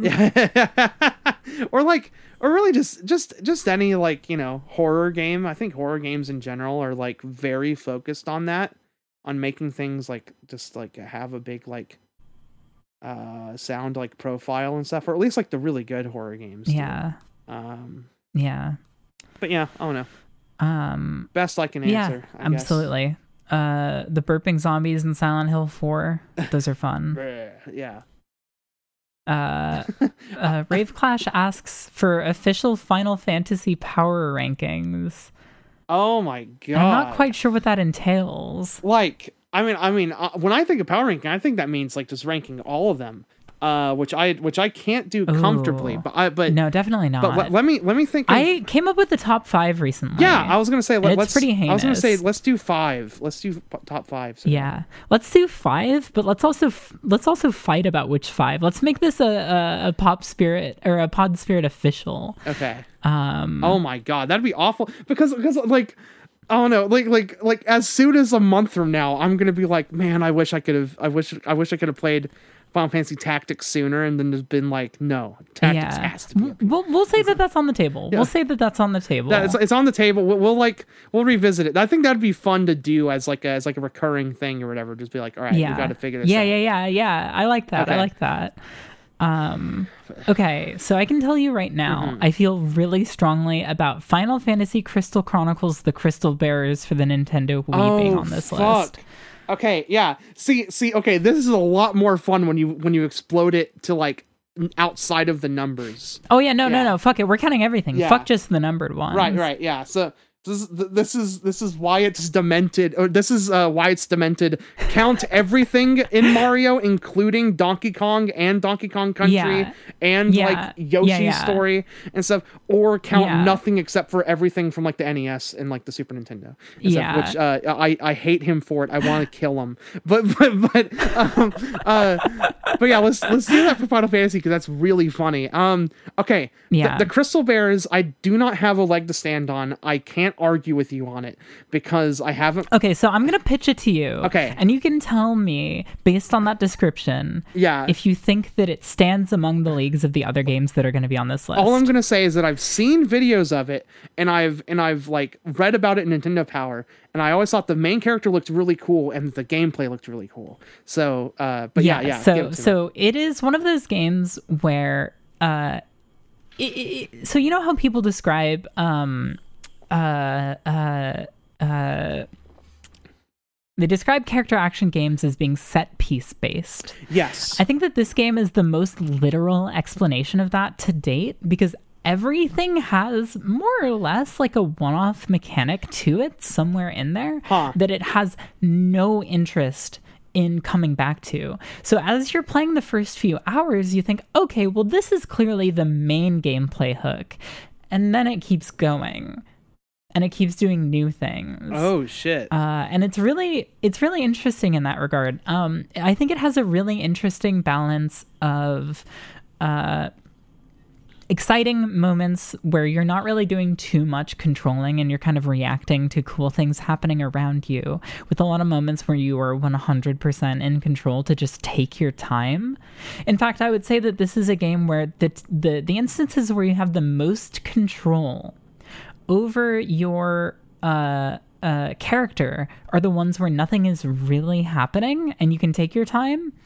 Interesting. I think that the story is really compelling, not because it tells a really interesting not because it conveys a really interesting world, but rather because its characters are very immediately knowable and the circumstances that they're put into are very immediately knowable, but they play off of each other in ways that are really endearing. So like obviously it's one of those stories where it's kind of like an allegory for oppression or discrimination in very literal terms. Yeah. And it's kind of didactic in those ways, but I don't think being didactic about that sort of thing is a bad thing per se. I can't speak to how it talks about those things long term because I haven't played all of it. In fact, to be perfectly honest, I've only played about 3 hours of it. But those 3 hours are peak video game in my brain. I think that it manages to be very charming in how it handles all of those different elements and how it weaves them together in something that feels structured. Every time I am reminded of that video game, I'm like, fuck, I need to play that video game. So it's good. Yeah. I think it's still cheap too. I'd suggest getting it while it's still cheap. I think maybe the two easiest Final Fantasies to throw on here, like from the numbered entries, are 7 and 5 for us. Yeah, those are both on my personal top 5. Yeah. Like literally for me, it's 7, and then 5 is number 2.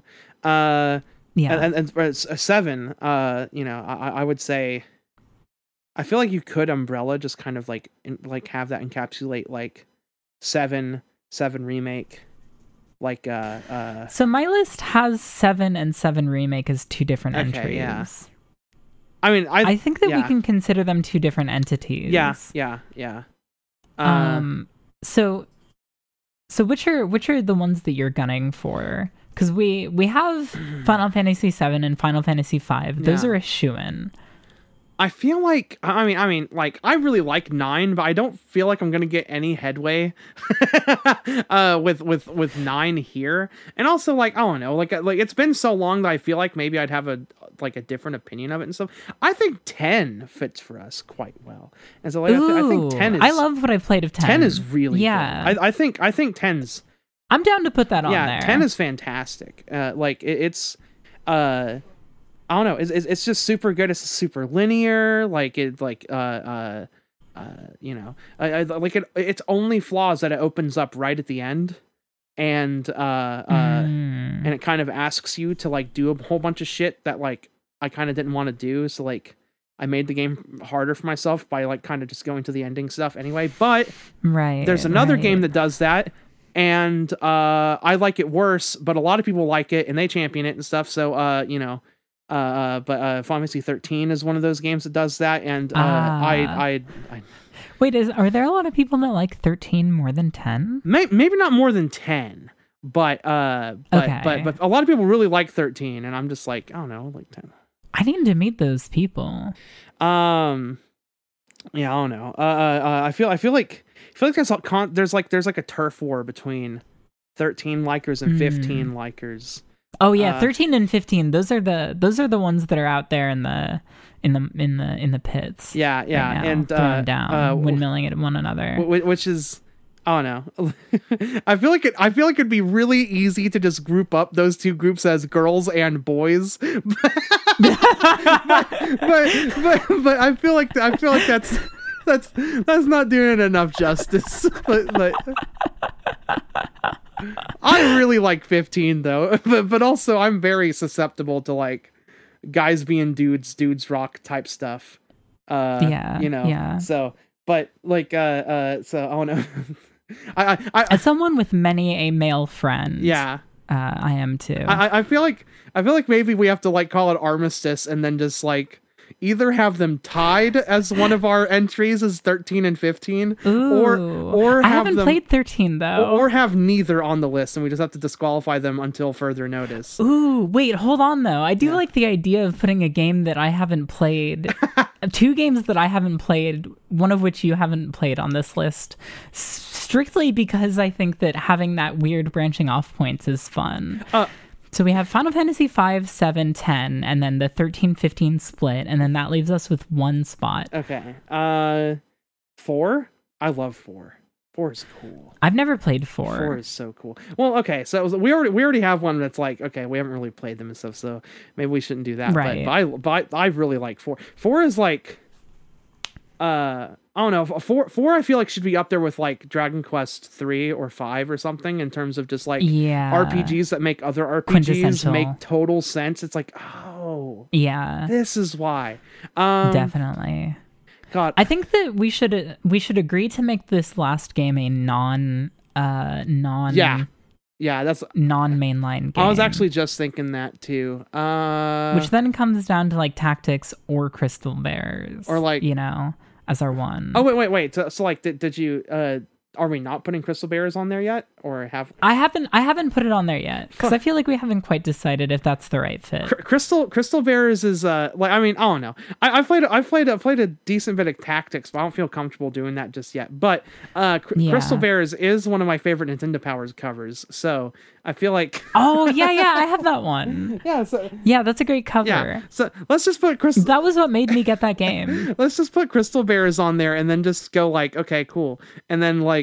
We'll cool. revisit this later, and then and actually fight about it if we want. But that sounds good. Yeah. So I think currently, then the last thing we need to do is order our list. Oh, okay, yeah. Well, 7's at the top, right? Like, yes, kind of gotta absolutely. be. Yeah. 7, and then 5. 5. And then. I think 15, 13 should probably be at the back end. Yeah. Okay. So let's do 7, 5, 7R, and then Crystal Bears, and then 13, 15. Is that what we're thinking? Cool. So does that mean we're dropping 10? Oh fuck, 10. No, never mind. Okay, sorry, my bad. 10 where I said 7R because I forgot we said 10. I agree. Okay. Yeah. So yeah. I think time will show if 7R will succeed. Yeah. 7. Oh, let me I don't know if I've ever said it publicly on the podcast and stuff, but enough time has passed and stuff. Let me just go ahead and say what I think is going to happen with the 7 remake and stuff in the future. And stuff, and I think this would fucking own completely, and I would fucking like this would be I would turn into one of those gamer YouTuber guys if this happened in like a trailer or whatever at like E3 or something. So like they do a trailer and it's like clearly the second Final Fantasy VII remake. They show a bunch of story stuff, everything, and they show the like, oh man, things are a little bit different this time because, you know, of events that happen at the end of 7R and stuff. Like, oh fuck, you know, like are things gonna play out the same way they did before, you know, things like that.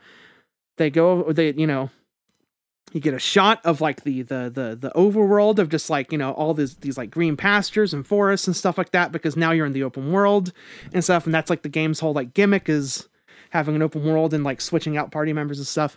They show the title, and the title of the game is Final Fantasy 17. And then and 7 is like colored differently. It's like the black text, but the 7 part of 17 is like green or something.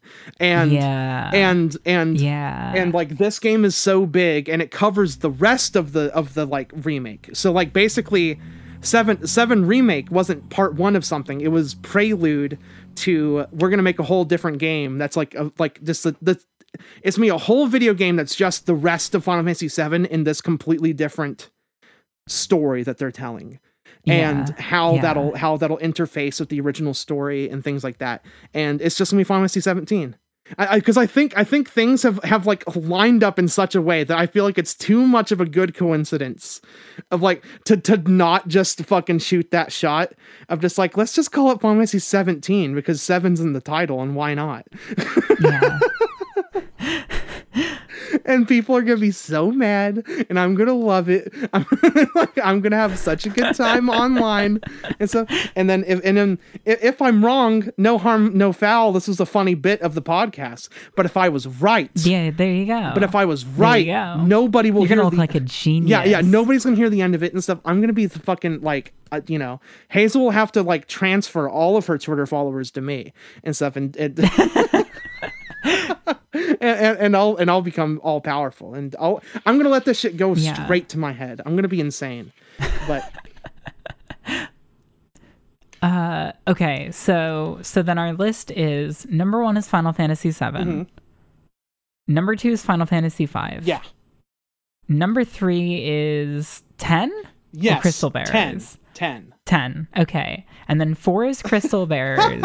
And then 5 is Choose Your Path. Yeah. 15 or 13. Yeah. It's a flow chart. And so yeah. Oh man, okay, we should actually do this for the real list later. Let's put a pin in this and have the list be a flow chart. And if you choose 13, then the list plays out a different way. And if you And if you choose 15, the list plays out a different way. And so, like, I think we should do something like this for every episode. That'd be hilarious.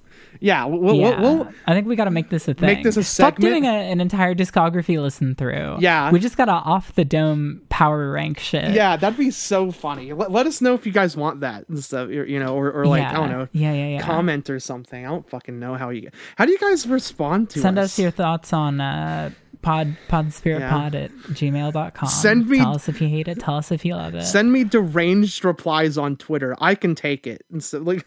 Yeah, send them to Nikki. I might not see them. Yeah. Okay. Rhythm Lloyd asks a really good question. What type of fashion do y'all like?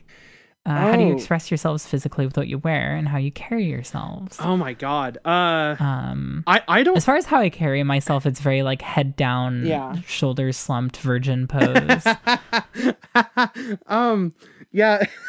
Yeah. In terms of carrying myself, I definitely carry myself like, I don't know, like someone that you see like flipping through records at a record store, but like is totally not gonna buy anything or whatever. Just that person. I don't know. I don't want to be a bummer here and stuff, but I feel like I definitely don't make one enough money or two am in the shape that I want to be to wear the things that I want. So, so I guess it's kind of complicated, but I'm into sweaters. I like cardigans. I like a good like pair of like dark jeans. I like good like really good sneakers. I've started kind of going to like I don't know. I kind of flip-flop between like really liking huge sneakers, like I don't know, just big old like either like skateboard or like basketball like sneakers and stuff, or really liking like normcore like New Balances and shit and stuff. My boy Ryan that I do pedal fold with, he wears him some New Balances, and honestly it's hard.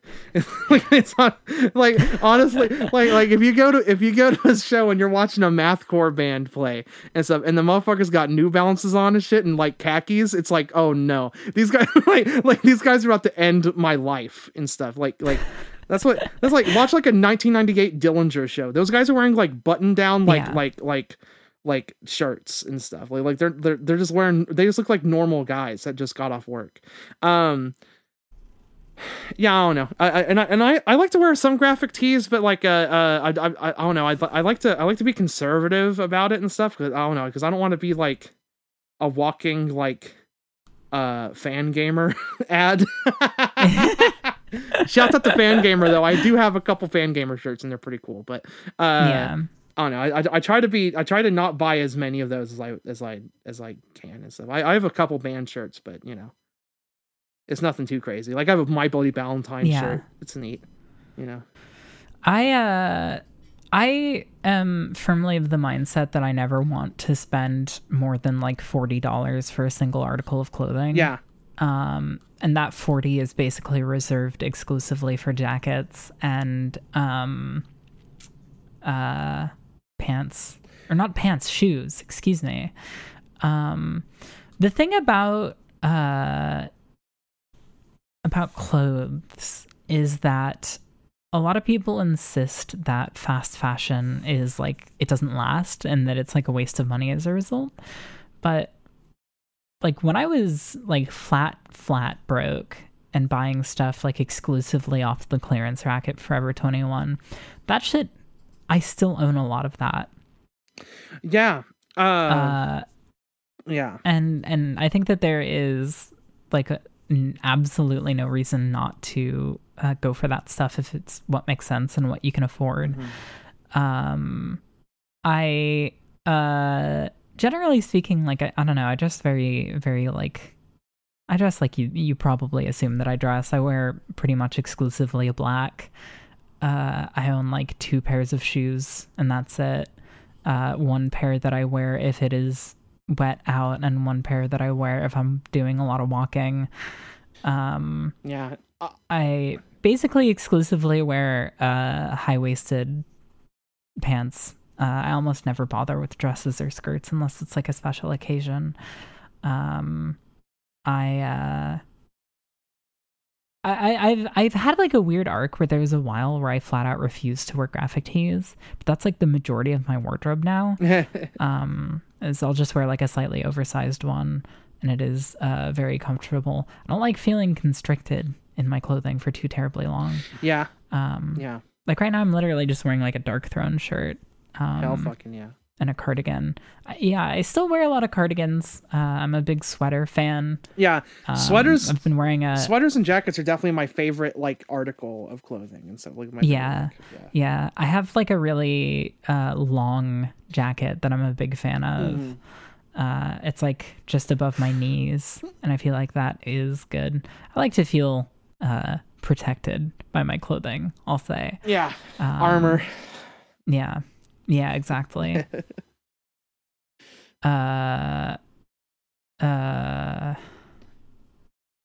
Which Shin Megami Tensei demons do you think you could beat in a fight? Do I think I could beat in a fight? Yeah. I don't know. Like probably. Probably none of them. I feel like I would I feel like I'm like. I would 1000% be like one of the first ones to die at the beginning of those games. Like, oh yeah, absolutely. Like all hell breaks loose and stuff. I'm totally getting stabbed by like a brownie or something, or like Jack Frost like freezes me and then kicks me in the nuts, and then like my whole body shatters like Sub-Zero. Like, I think it's less about fighting in a fight for me and more about who I think I could persuade not to kill me. Good point. But I don't really know enough about SMT to guess. Yeah, I don't know. Like I feel like I would get too like, I don't know, stressed out or something. I don't know. Like yeah, I feel like I'd just panic. Yeah, like I don't know. Like I'm fodder, guys. Like yeah, oh yeah. Why are you asking me questions? I'm fodder. Wretched Jade asks, what's your favorite book and why? Oh god. I've only just recently got back into reading books, so I guess all I can say out of like, okay, I guess like anything that I'm gonna say that's like my favorite is stuff that I'm like that I read in high school, so forgive me for that. But I'm still working on Dune and stuff. That's a long book, so I'm still working on reading that. But and I really love the way that it's written. But you know, I feel like I don't know. I don't want to say it's my favorite. I really liked Lord of the Flies in high school. I was like, I really was taken by that one. Like that one, like I was actually super interested in reading it in class all the time and stuff. I think I liked The Mice of Men. I think I just generally like John Steinbeck. Yeah, I also liked that book. I think I just generally like John Steinbeck a lot and stuff. Like I think he's good. Yeah. But I don't know. I feel like there was one book in high school that I genuinely really enjoyed reading. Yeah. And now it's gone from my brain. Yeah. I don't know what it was. Yeah, it's hard. I don't know if I can say that I have a singular favorite book. Yeah. I think I gave some book recommendations in the last podcast, but I'll shout out another one in place of saying that I have a favorite. Well, I guess I should say that in general, I'm trying to read more. I'm trying to read before bed. Yeah. I started reading Haruki Murakami's Norwegian Wood. I can't remember if I mentioned that in the last episode or not. I don't think you did. But yeah. Yeah. I got through like the first chapter and that's all I've read so far. But I started reading for my next video. It's going to sound a lot more loaded as to what this next video is about, but I promise there's a very clear-cut reason. I started reading Kimi Rito's The History of Hentai Manga. Oh, shit. Which is a book that I've been waiting to come out for a long time. It is a fucking massive, like fucking gigantic 400-page book going into the history and semiotics of Ero manga. And I read the first section of it about the gradual expansion of breasts in Arrow manga and how that transferred back to Shonen comics and Seinen comics yesterday for video, and it was very elucidating, very fascinating stuff. I wouldn't say that I recommend it to just about anybody. I think you need to be particularly anthropologically fascinated by that kind of thing. But also, you need to be comfortable with owning a book that has a lot of extremely graphic imagery inside of it. Like, I flipped through this thing when I first got it, and I was kind of thinking about reading this on the plane, but that's not going to happen. Ain't no damn way. Ain't no fucking way. No, it is a very profane book, which I'm really happy about. Like, I'm glad that it doesn't feel neutered in any regard, and that it's able to tell its story in a way that is equal parts flattering and unflattering. I also just think the writing is like really fun. The translation is really excellent. It's a particular passage that I thought was very exemplary of that. But yeah, I don't know.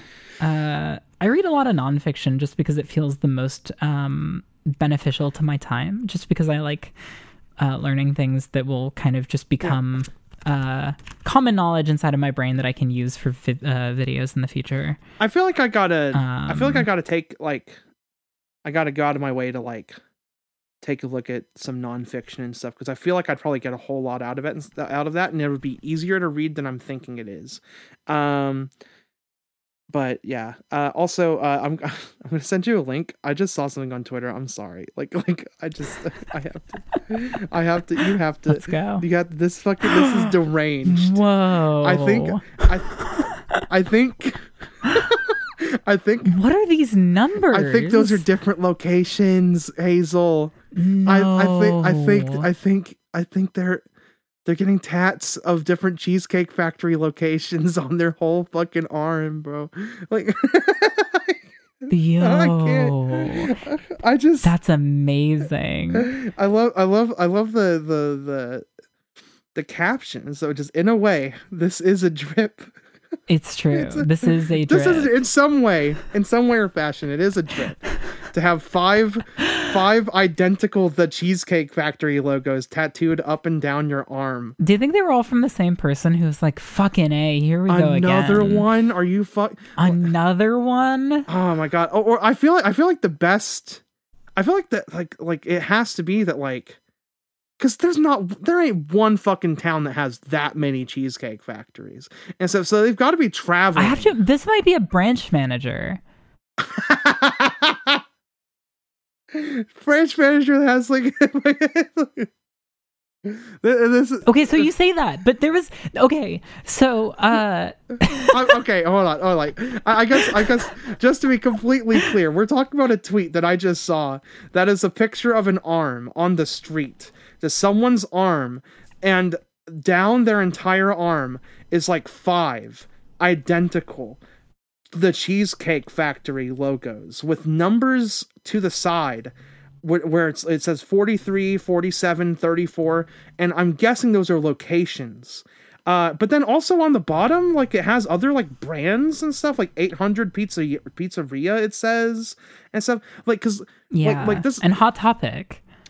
Oh my god, it does say Hot Topic. I do like the maybe it's every company that's ever fired him, or like I think I've like read something before about like this was years ago, like I think when I was in high school or something, where like people were like earning money by like kind of using themselves as a billboard and like tattooing logos and stuff, and then like so is this person just getting crazy checks from the Cheesecake Factory or something, like for life or something, or like what is the deal? Or are they just like a big fan, and the other ones like the Pizzeria and the Hot Topic one, like those are the for business, but then these are for pleasure, and it's just all these Cheesecake Factories that like they're getting tatted on themselves. I don't know what kind of life you'd have to lead to do that, but I don't know. Yeah, that really sidetracked me. I wasn't like I saw that and then realized I wasn't gonna be able to think about anything else until I showed it to you, so I was like, I have to. Nobody in the replies has any idea why this is the case. Yeah, it's completely unreal. But anyway, there's that. I guess our clock, even though like we have a couple things to stop and cut out and everything, our clock is around like 2 hours or so. Do you want to do like 1 or 2 more questions? Yeah.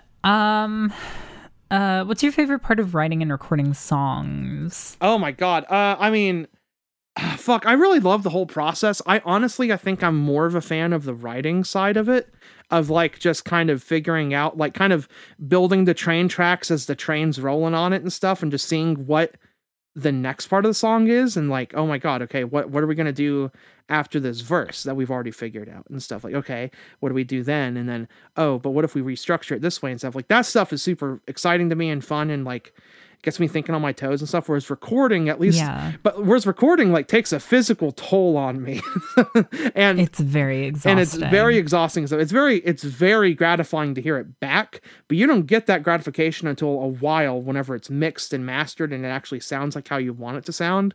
But writing owns. I writing is so exciting, because writing I feel like, I don't know. Writing is like the point where like you have a good, clear picture of what the thing you're making is going to look like, but it's not quite there yet, and you have places to improve and stuff. So like, it's going to get better than what you just did. So like, I don't know, that stuff is just that's just the way that I look at it. But I don't know. What do you think? For me, it's the point where ideas are coming to me faster than I can get them down. That point is like extremely exciting, where it's just like, all right, fuck, like I just gotta get this shit down in scraps so that I can go back and refine it later. Yeah. Because like my songs use a lot of different layers and they're structured really weird, so whenever I reach a point where those two things are intertwining, it's really exciting. Yeah. Also, anytime I finally go in and add the lyrics and vocal melody to my voice synthesis program, which I use Synthvie, which is fucking amazing, by the way, and it's free. There's a free version with free voice banks that sound fucking amazing right out of the box. Fuck yeah. But yeah, like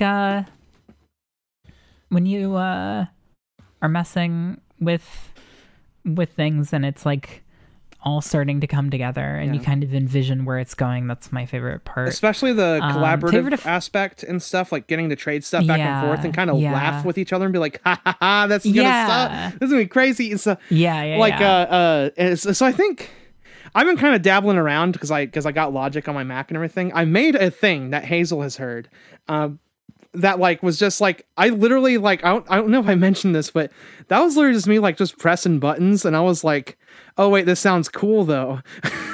Yeah. and that I was like laughing to myself about it, and I was like, well, that must mean that I'm doing something right, because like, yeah, that's how I know it's going good collaboratively, is that like if I'm laughing. Also, writing lyrics, I have a lot of fun doing. I know a lot of people really don't like writing lyrics because like it's like, I fucking hate it's writing like hard lyrics. And I love writing lyrics, because writing lyrics is like an exercise of like, and this is very like, I don't know, self-aggrandizing or whatever, but it's like very much an exercise of just like, how clever can I be that makes myself happy, that makes me go, oh yeah, that's, I don't know, that's, or not even just cleverness. It's just very much like I don't know, like it's just me writing stuff for myself that sounds cool, that like I think kind of gets across something I want to do. I don't know. I have a lot of fun writing whenever I have a canvas to kind of write on. That's like one of my favorite things. Favorite effects pedal. I'm gonna shout out the Boss Blues driver. Oh yeah. I feel like that's the only distortion I'll ever need. It's a staple. Yeah. My friend, I don't play guitar, so I don't have any favorite pedals or anything, but my friend Ryan recently got something that seems like it's going to be a secret weapon that is like a really like that, like it's a pitch shifter thing that pitches stuff real far. And he showed me a video of him pitching the guitar like real low. Like he got that shit real way down low, like limbo low and stuff. And I was like, oh, that's hilarious. We're definitely doing that. And so that I'm gonna give a shout out to whatever the fuck he's got going there. That's doing that. But yeah. I'll also shout out, it's a little iconoclastic within the genres I primarily write in, but I'm a big fan of the Boss HM2, the heavy metal pedal, like the black metal pedal. Yeah. It's cool. Yeah. It's fun for loud solos. One question that was sent to our email from, I won't say their last name, but Jay is... Hi, Hazel and Nikki. My question is, what is your relationship with Western animation? Are there any movies or shows that stand out to you as exceptional or worth watching? I'm a kid of the Cartoon Network era and stuff. So it's like whenever I think of Western animation, I always think of Ed, Edd n Eddy. Like that's like probably one of my favorite cartoons ever. I just I don't know. I just love it. Just I'm also really into like classic stuff too, because I grew up with my parents having like a satellite TV package, so I had Boomerang, so I watched a lot of really old shit. So if you know me personally, you know that I have a penchant for finding like I don't know, just I have like a lot of like Looney Tunes, Tom and Jerry humor like lodged into my skull, and I think that shit is fucking like hysterical. Fucking like Tom and Jerry fucking kills me. I like it, like there's so much about it just that like I don't know, that just annihilates me. There's some more recent stuff I like too. I really liked Infinity Train. I watched that and I was like genuinely super impressed with it. I haven't watched too much outside of that, but I liked the first season of the Owl House for what it was. Yeah. I think you should probably check out Infinity Train. I think you'd like it. I think like the first season is pretty good and pretty like I don't know, it sets up a lot of interesting stuff. And then the second season and third season get progressively darker, and you can tell like at some point like because in between 2 and 3 the series moved from Cartoon Network to HBO Max, and you can tell they had a lot of fun with that because season 3 is like genuinely like pretty messed up for some of the stuff that they like start getting into, and it's not exactly like a like I don't want to sound like one of those like this ain't a cartoon for kids anymore, but like but I do think like they're able to like kind of mess with some heavier subject matter in a way that's like really satisfying. It doesn't feel just edgy, and I don't know, I like that. I like that show. It's good. On the opposite side of the spectrum as far as recent cartoons go, I gotta shout out OKKO for being like really endlessly sincere and very genuinely funny. Yeah. I feel like that show is a rare example of like a really like heart on your sleeve, inspired by things, very transparently Western cartoon that doesn't feel like it's just doing the like, hey kids, remember this thing. Yeah. OKKO and I really rocks. appreciate that about it. It's that show's great. Yeah, it's great. So I want to close out with one that's a little meatier. Okay. Twitter user Woozy Snoozy asks, any tips on how to find your people in this quarantine age? Listening to such an engaging virtual creative partnership and friendship on display with the podcasts has been very comforting. Also, what's your favorite SMT overall, Nikki? Nocturne. That's nice. It's just as simple as like it is. It's just a perfect crystallized gem of a video game. It doesn't get more simple than that and stuff. Like it's just the best one.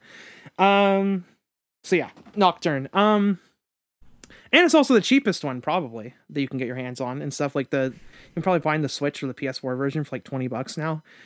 But in terms of finding your people, it's tough to say.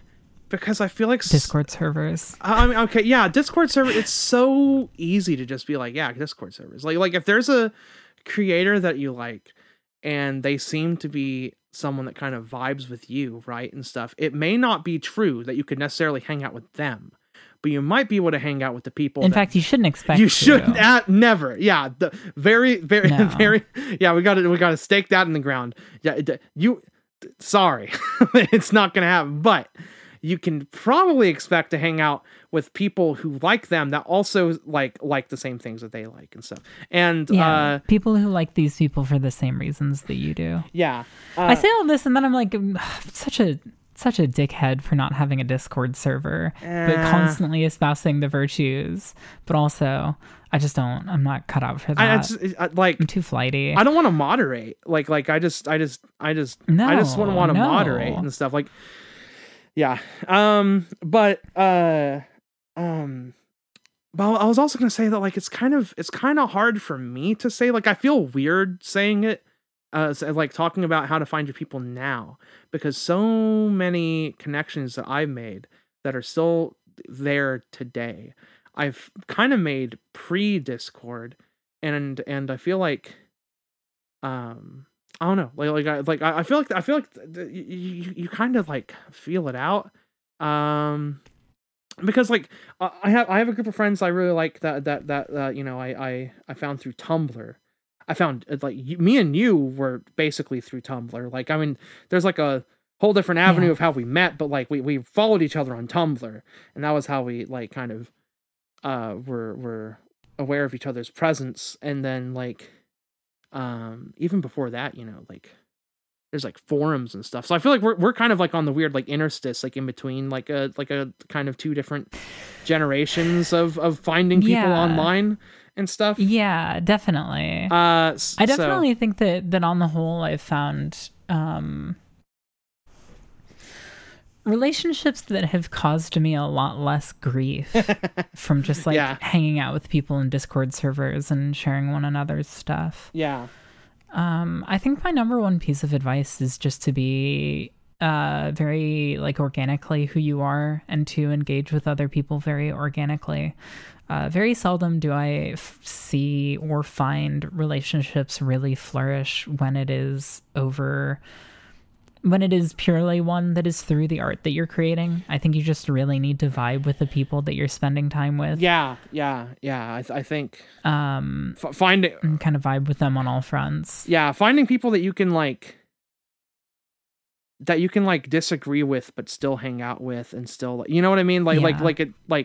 Just not in the confines or whatever fandom or whatever, like, I don't know, like shared interest thing that you guys just like zero in on this one thing or something and stuff. Like, if you can just kind of like talk with people and just be yourself, and you know, like I wouldn't have made like any friends or whatever online or whatever if I wasn't just being me, and then just like kind of talking about things in the exact way that I do and stuff. And nobody, and that's true of anybody and stuff. So I very much agree with that and stuff. You just kind of just got to be authentic. You just gotta you gotta go into something without like an outward agenda. Like, I know it sounds like a multiplicitous to say, well, you got to go to a Discord server if you want to meet people, if you want to find your people. Yeah. But I also think that is very... you should be going into it looking for long-lasting friendships rather than like creative relationships. Yeah, I don't know. I think is the bottom line. Just go somewhere and post, and then people are going to comment and reply to those posts. And then you'll probably just end up vibing and just hanging out and chilling and stuff. And so, you know. And I think the beauty of something like a Discord server is that at the end of the day, it is very, very like low stakes. Yeah, it is. Like, I don't like when it comes to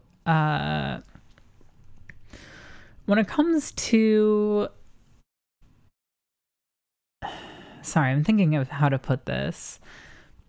Like, I totally get the idea of having social anxiety in a situation like that, but I think like Discord servers are usually pretty tight knit, and if you're not vibing with the people in there, or if they're not vibing with you, that's kind of that's all there is. Yeah, to there's it, not there's not really a whole lot of like it's not gonna follow you elsewhere. Yeah, there's not really like a whole lot of like convincing to be done there and stuff, because all any Discord really wants is to just continue to have the place to hang out and to like maintain whatever like laid down vibe there is or whatever. So like if it's not your place and you can kind of recognize that and stuff, or it feels like it's not your place or whatever, then you might need to bounce and try somewhere else and stuff, and then just like really like, I don't know, just see like what fits.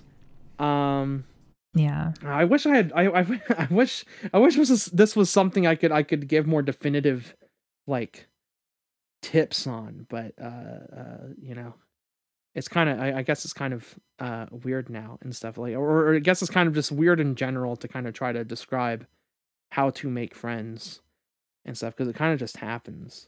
Yeah. But yeah. Well, I think that's about all we got. Yeah. I'm gonna make mac and cheese for my darling wife. Hell fucking yeah. Yeah. And from scratch. From scratch? Hell yeah. From scratch. You're gonna make your own mac. I just needed to be clear. I'm not just gonna throw a box of mac in there. That's a valid way to go, but you know. That rules. I don't think I've ever made macaroni from scratch. I've not really made anything from scratch. But it's a pain. It's really, really tedious. But yeah, fuck, man. Like, it's fucking awesome hanging out and stuff. This is a lot of fun as always.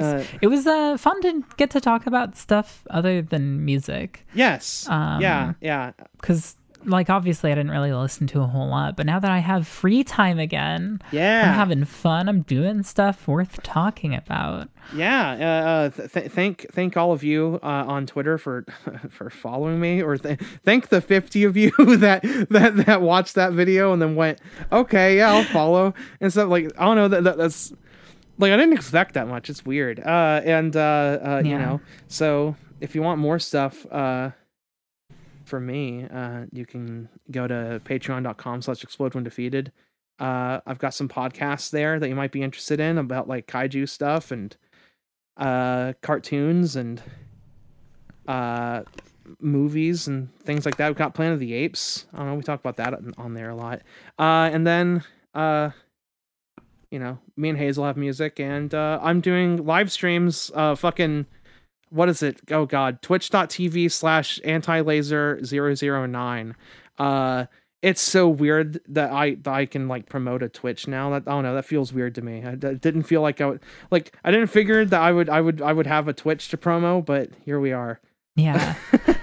I poke in there I try to poke in at least for a little bit every stream. It's because it's around the time I eat breakfast. Yeah, so it's a good time. Yeah, it's fun. So yeah, it's a just Sunday afternoons. Like, it's just, that's the only time I'm interested in doing it right now and stuff. Like, if I move out and I have a lot of time or something, then maybe I'll do it more often. But for now, it's just Sunday afternoons at like 1 p.m. Eastern time or something.